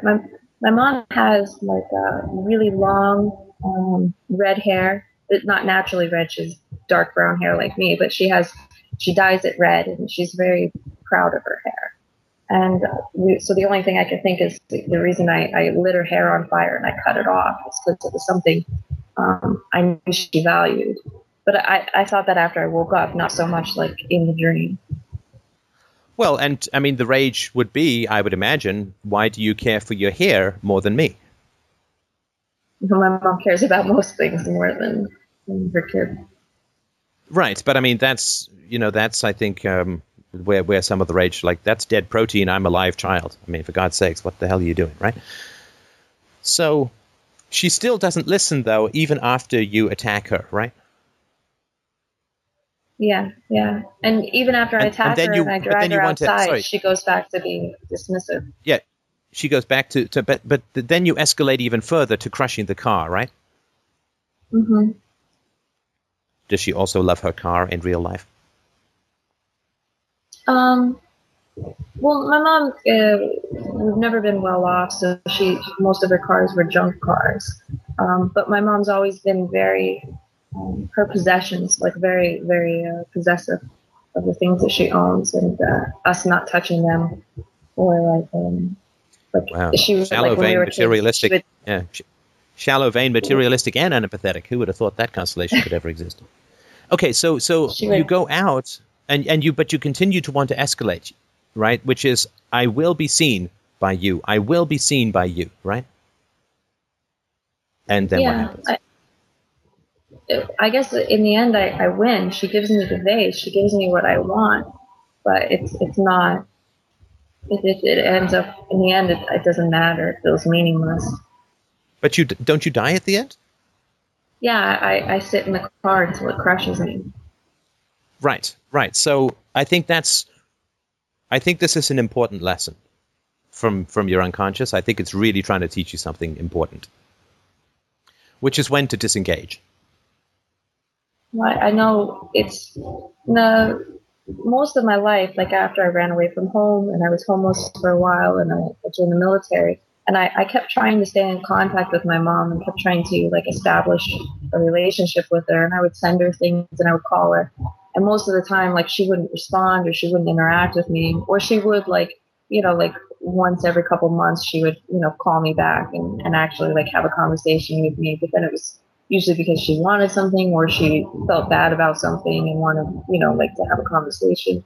And then she would go back to ignoring me. And then like in the last year, she's kind of turned around and tried to engage me more, to call me maybe once a month or to have an interaction with me. And it's weird because it's what I wanted for a long time, years and years. That's what I wanted, was just her to acknowledge me. And instead, I found that like the last couple months or so, I just turned my phone off. Like I actually shut my phone plan off, so I didn't have a phone. Stopped responding to her calls, and I just like didn't have any contact with her. And I talked to my boyfriend about it, and there was like a sense of like bitterness, like all the times that I needed help, that I was hurt, or that I was homeless, or like all of the times that she could have protected me or helped me, she didn't want anything to do with me. And now that my life is good, I'm in a stable home, a stable relationship, I'm back in school. Now she wants something to do with me, and I have this sense of like bitterness or resentment towards that, and I've just kind of been avoiding her. Yeah, I think that it's I think it's saying that it's dangerous to re-engage, because there may be part of you now who wants to get your mom to get, that she wronged you, that you're really angry, right? Yeah, part of me feels like that. Like I've sometimes like thought about having a conversation with her and telling her some of these things, but then I just feel like a sense of like futility or hopelessness, and I don't try. Right. Because you can't. I would imagine it would be pretty tough to have a relationship with your mom without talking about all this stuff, right? Yeah, and I've tried to in the past, but I think it ultimately now it hasn't worked. Right. So you obviously have anger towards your mom, which is, God, I'd get behind it with bellows if I could, right? But you have anger towards your mom, and obviously towards your dad, which we haven't talked about much, but and that's right. So anger in relationships can be, as I've argued before, is important, is healthy, it's helpful. Anger in relationships can be a terrific source of intimacy, and being in a relationship with someone who you can be healthily angry with is really important. It's really, really important, right? So when I started working for other people as a software executive in the past, I just didn't want to buy new clothes. I'm not much of a clothes source, to say the least. And I was newly married, and my wife kept saying, we got to go and buy you some nicer clothes. You're working at this level now. You got to, it's not your company anymore, so you can't be the scruffy founder kind of thing. And I just didn't want to do it. And, my wife just eventually got angry at me. Trust me, I know what I'm doing. You need to do this. Stop fighting me on it all the time. It's driving me crazy, right? And she was right. And we had a great conversation about that. She got angry at me, and I remember my therapist got angry at me once or twice, and it was a very intimate and connected thing to do. And she taught me a lot about that. So anger can be very healthy, and it could be, that in your relationship with your boyfriend, you're able to get productively and upset with each other and so on. But anger with people who... a problem. Go ahead. I have a problem with anger, like in that I have a hard time getting angry, and even if something doesn't make me angry, I have a hard time expressing it. I feel guilty, like I'm afraid of being angry, sure. And so I try to not let myself be angry. And I know my boyfriend just says that unless I learn to be angry, I'm probably not going to get better or get over a lot of the things that are wrong. Right. Yeah, that could be true. I think certainly we don't want to let bad people take away from us the elemental self-protection and intimacy capacity of anger. But to get angry with people who are healthy is productive. To get angry with people who are seriously disturbed is usually not the way to go, in my opinion. Because people who lack empathy can't connect with us through our anger, and people who are incredibly manipulative will simply use their anger to harm us. Yeah, right? So I definitely have that feeling like it would be turned against me.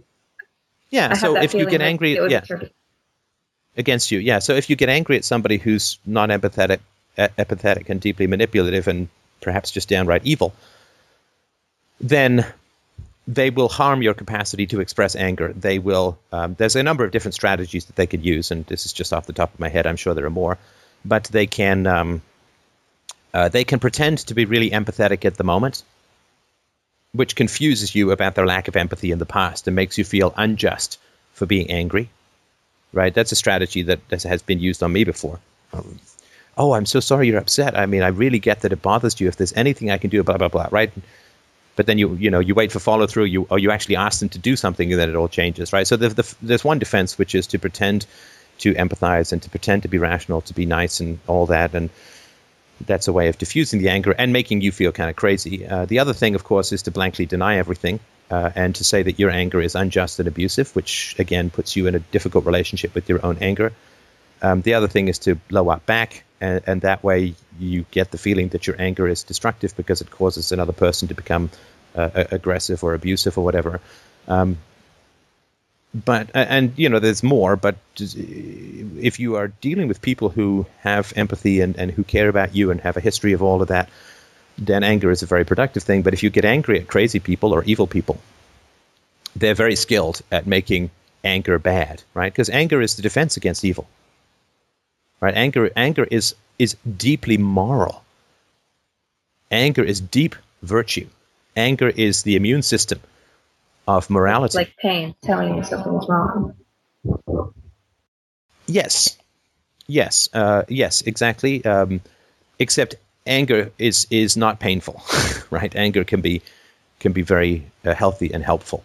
Anger lets you know when you're being manipulated, when you're being exploited, when your interests are being harmed, and that you need to do something about it. Anger, we didn't develop it so we could hurt people. We developed it so we could save ourselves from being hurt by people.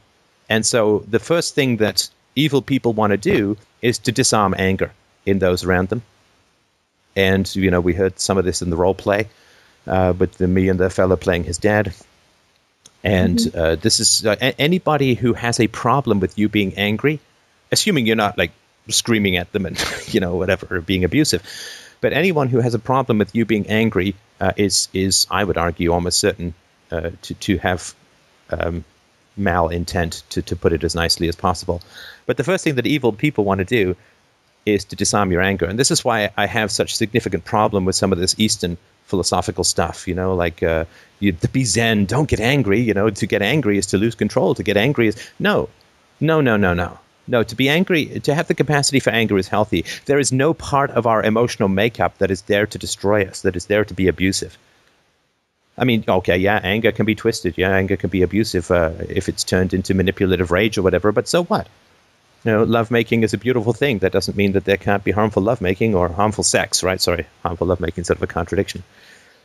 So, in the dream, you continue to get angry and to escalate with somebody who's not present, who's not listening, and who's like your mom, and it does not end well for you, right? Yeah. I end up, even after I get the base, I just give up. I feel like it's fun. Yeah, I mean, it's basically saying it is suicidal to get angry at evil people. And that's pretty accurate to how I feel most of the time. Good. Okay, good. So there's some, then the dream, I think, is trying to reinforce that if the escape from the dead house is not through, it's through getting angry, but not engaging in anger with the abuser. Does that make sense? Right, like confronting her isn't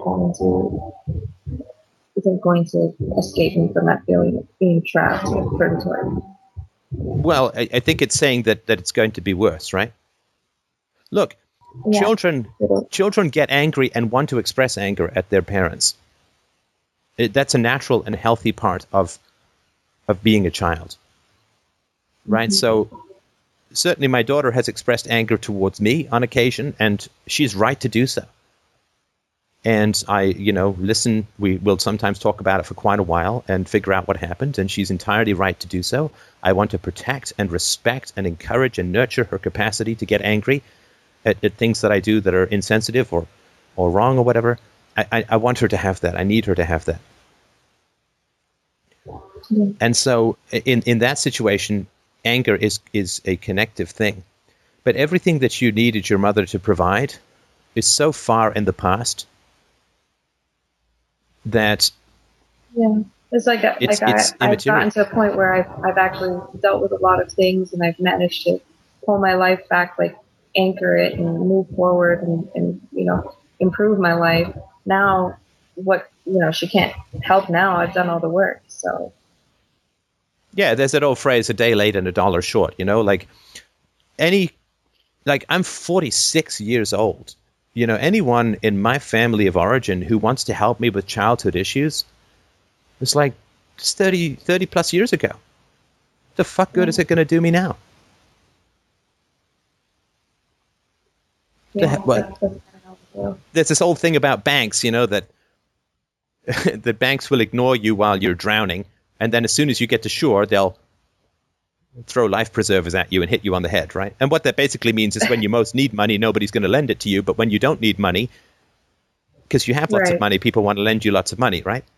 Nobody gives gold cards to homeless people, right? But once you make a lot of money, you're showered with credit card applications. I mean, that's sort of facetious, and there's nothing wrong with that economically, but the time for people, just to talk about myself, the time for people to help me with my childhood abuse and childhood trauma was about 45 years ago.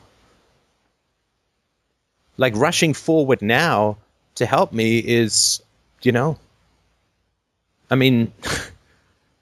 like, it's almost abusive now. It's like somebody trying to give me the Heimlich maneuver 4 days after I swallowed the chicken bone and was fine. It's like, what the hell are you doing now? Maybe you could have been helpful 4 days ago when I had the chicken bone stuck sideways in my throat. But now... Well, and it's like, too, she wants that mindset of like, oh, I'm a good mother, I care about you, oh, I've done all I can for you. And she wants to go through the motions now and pat herself on the back because she's a good mother, because she acts like she cares now.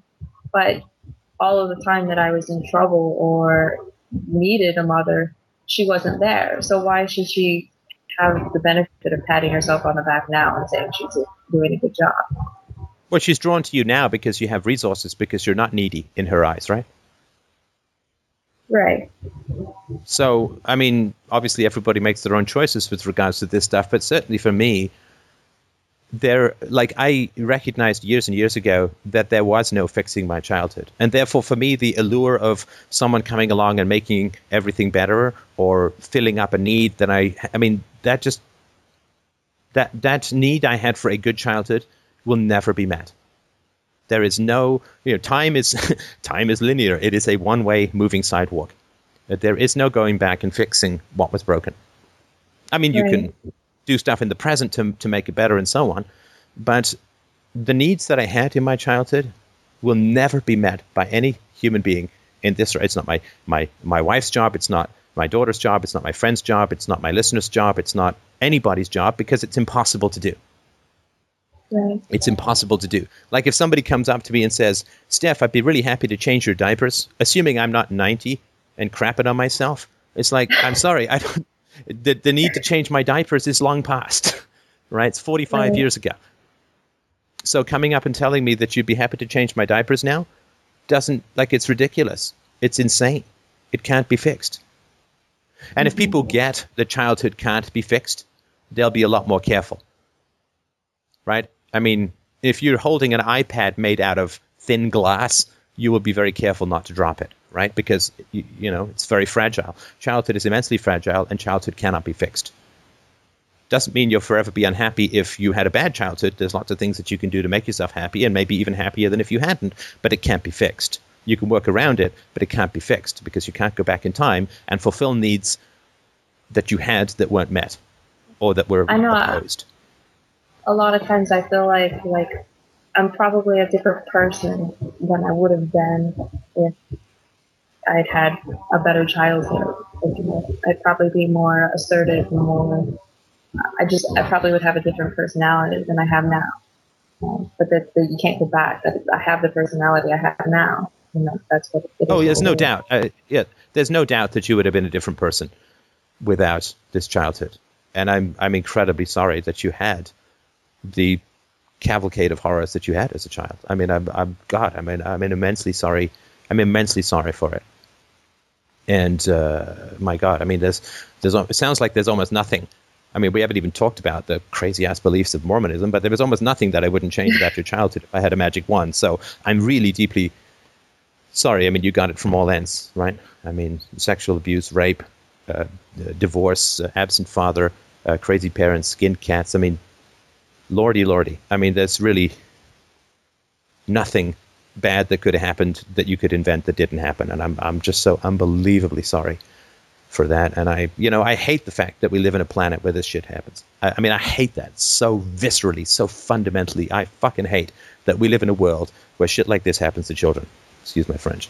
But I really hate that. And that's, why I'm setting all the sails of my not inconsiderable abilities and setting all the wind of my abilities behind the sails of moving the world in a different direction as best and as hard and as much as I can. I just hate that so many children live in these kinds of horrors. This is absolutely unacceptable to me. And of course, I know it is to you as well. And I just really want to express my incredible sympathy for what you went through. It is about as bad a tale as can be told. And it is immensely to your credit that you are pursuing self-knowledge, that you have kept your spirit alive, that you have kept the deep creativity of your bottom brain going in such a vivid manner, and that you're in a stable relationship, that you're not in the army anymore. This is, you're going back to school, as you say. That is enormously to your credit. And God, I mean, what an incredible stand to break the cycle you were making. And that's the best that can be pulled out of this wreckage, I think. And good for you and well done. Thank you. And I want to say thank you as well. I feel like you've helped in a lot of ways in the last half year or so. I can listen to a podcast, and I have a 3-year-old daughter. She'll be 4 next month, and I think I was never like abusive, or I never spanked her or did anything terrible like that. But I think that I've learned a lot about negotiating with her and like more positive additions to a relationship from you.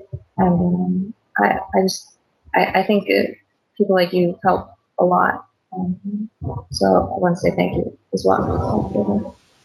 I appreciate that. And as unlucky as you were, your daughter sounds equally lucky. And for that, of course, I'm immensely thrilled to have had any part to do with improving that. And again, this, without wanting to disregard your thanks to me, the thanks also spread out to the listeners and to the people who are sharing the show, the people who are supporting the show. I mean, this is really what we're trying to do, is to build a little cocoon, right? You know what we're doing? We're taking a little slice out of the future, casting it back through time. Yes, I know time is linear, but let's break the metaphor for now. We're taking a little slice of the future, and we are bringing it back to the present. That's the only way the future changes, is you bring the future back to the present, and you raise people as if we were all free. You raise your children as if the world was free, as if the world was rational, and that is the only way that the world will become rational, right? If you want something to grow, you have to plant the seed now.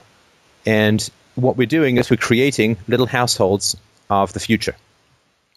And these households will grow, and these households will merge, and these households will spread. And that's just the only thing that we can do that is measurable, that is productive. This is the only way that we can empirically reduce the amount of aggression in the world, is in the only spheres that we control, which is what we do and say, how we act and what we think and what we contribute to those around us. And you are creating a wonderful cocoon of, the year 2150. And good for you. I mean, this is delicious time travel of infinite pacifism, and this is how it grows. This is how it spreads. There's no.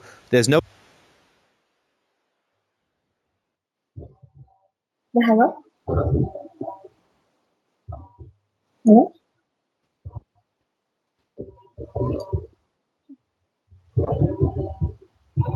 Sorry, looks like Steph might have cut out a bit there. Oh yeah, it just disappeared. Yeah, he just dropped. But I wanted to, before I go, there was something else I wanted to mention to him.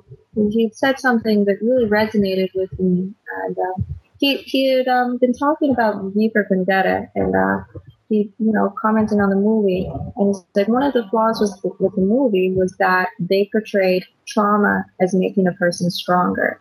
And he said, that it doesn't make a person stronger. And I think him acknowledging that or saying that, I think is really, really a good thing, because most of my life I've always felt like, like my obligatory answer is always, oh, well, it made me a stronger person, or, like that sort of mentality.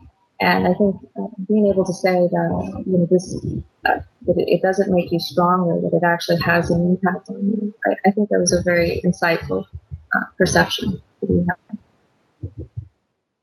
Right. The lie that whatever does not kill you makes you stronger. It's not true.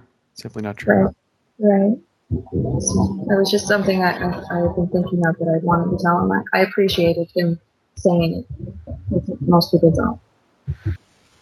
Minute and a half okay. So I'll just finish what I was saying, and then I should probably get on with the day. But I just wanted to say just how immensely humbled I am by the courage of people like you, dear lady, who are so strongly and deeply examining what happened and deeply and genuinely committed to changing it. It is a truly humbling experience to see this depth of commitment, this level of communication with the deepest aspects of the self, this level of conversation between your life and your unconscious, this attempt, which I think is ongoing and significant and successful, to reintegrate and to not be split and to not be dissociated and separate, to stand up for what is best and what is most hopeful within you. I just am incredibly humbled and incredibly moved to hear about these kinds of stories, and it represents, as I said, the level of heroism that is amazing to me. It is, it's a force of nature what you're doing.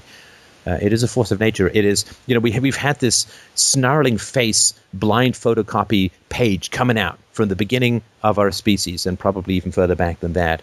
And unplugging that blind snarling photocopied face that just keeps coming out every single generation, unplugging that, walking away from that, getting out of the dungeon, getting out of the copy room, out into the sunlight, bringing our children with them, creating with them a safe world, which will make the whole world safe in time, is just incredibly admirable. It's a beautiful thing to see. It's a beautiful thing to hear about. And I just really wanted to tell you how astoundingly grateful I am that you shared with this, how astoundingly grateful I am, and I assume that the future around you is going to be, for everything that you're doing. It is incredibly impressive, and it takes a level of heroism that I can really only stand in awe of. Thank you. I don't know what to say. Thank you. You're welcome. And hopefully I do a good job. Yeah, I think you are. And with that, I should move on with my day. Thank you, all the listeners, so much for calling in. Thank you, everyone, for supporting this show. I really appreciate that. And have yourselves a wonderful, wonderful week. We've got a great show coming up this week, which I think will be very exciting for you. It's a new thesis, which we've got researchers on. And I guess a pretty cool announcement towards the end of the month, which we'll be talking about as well. Have yourself a great week. I will talk to you soon.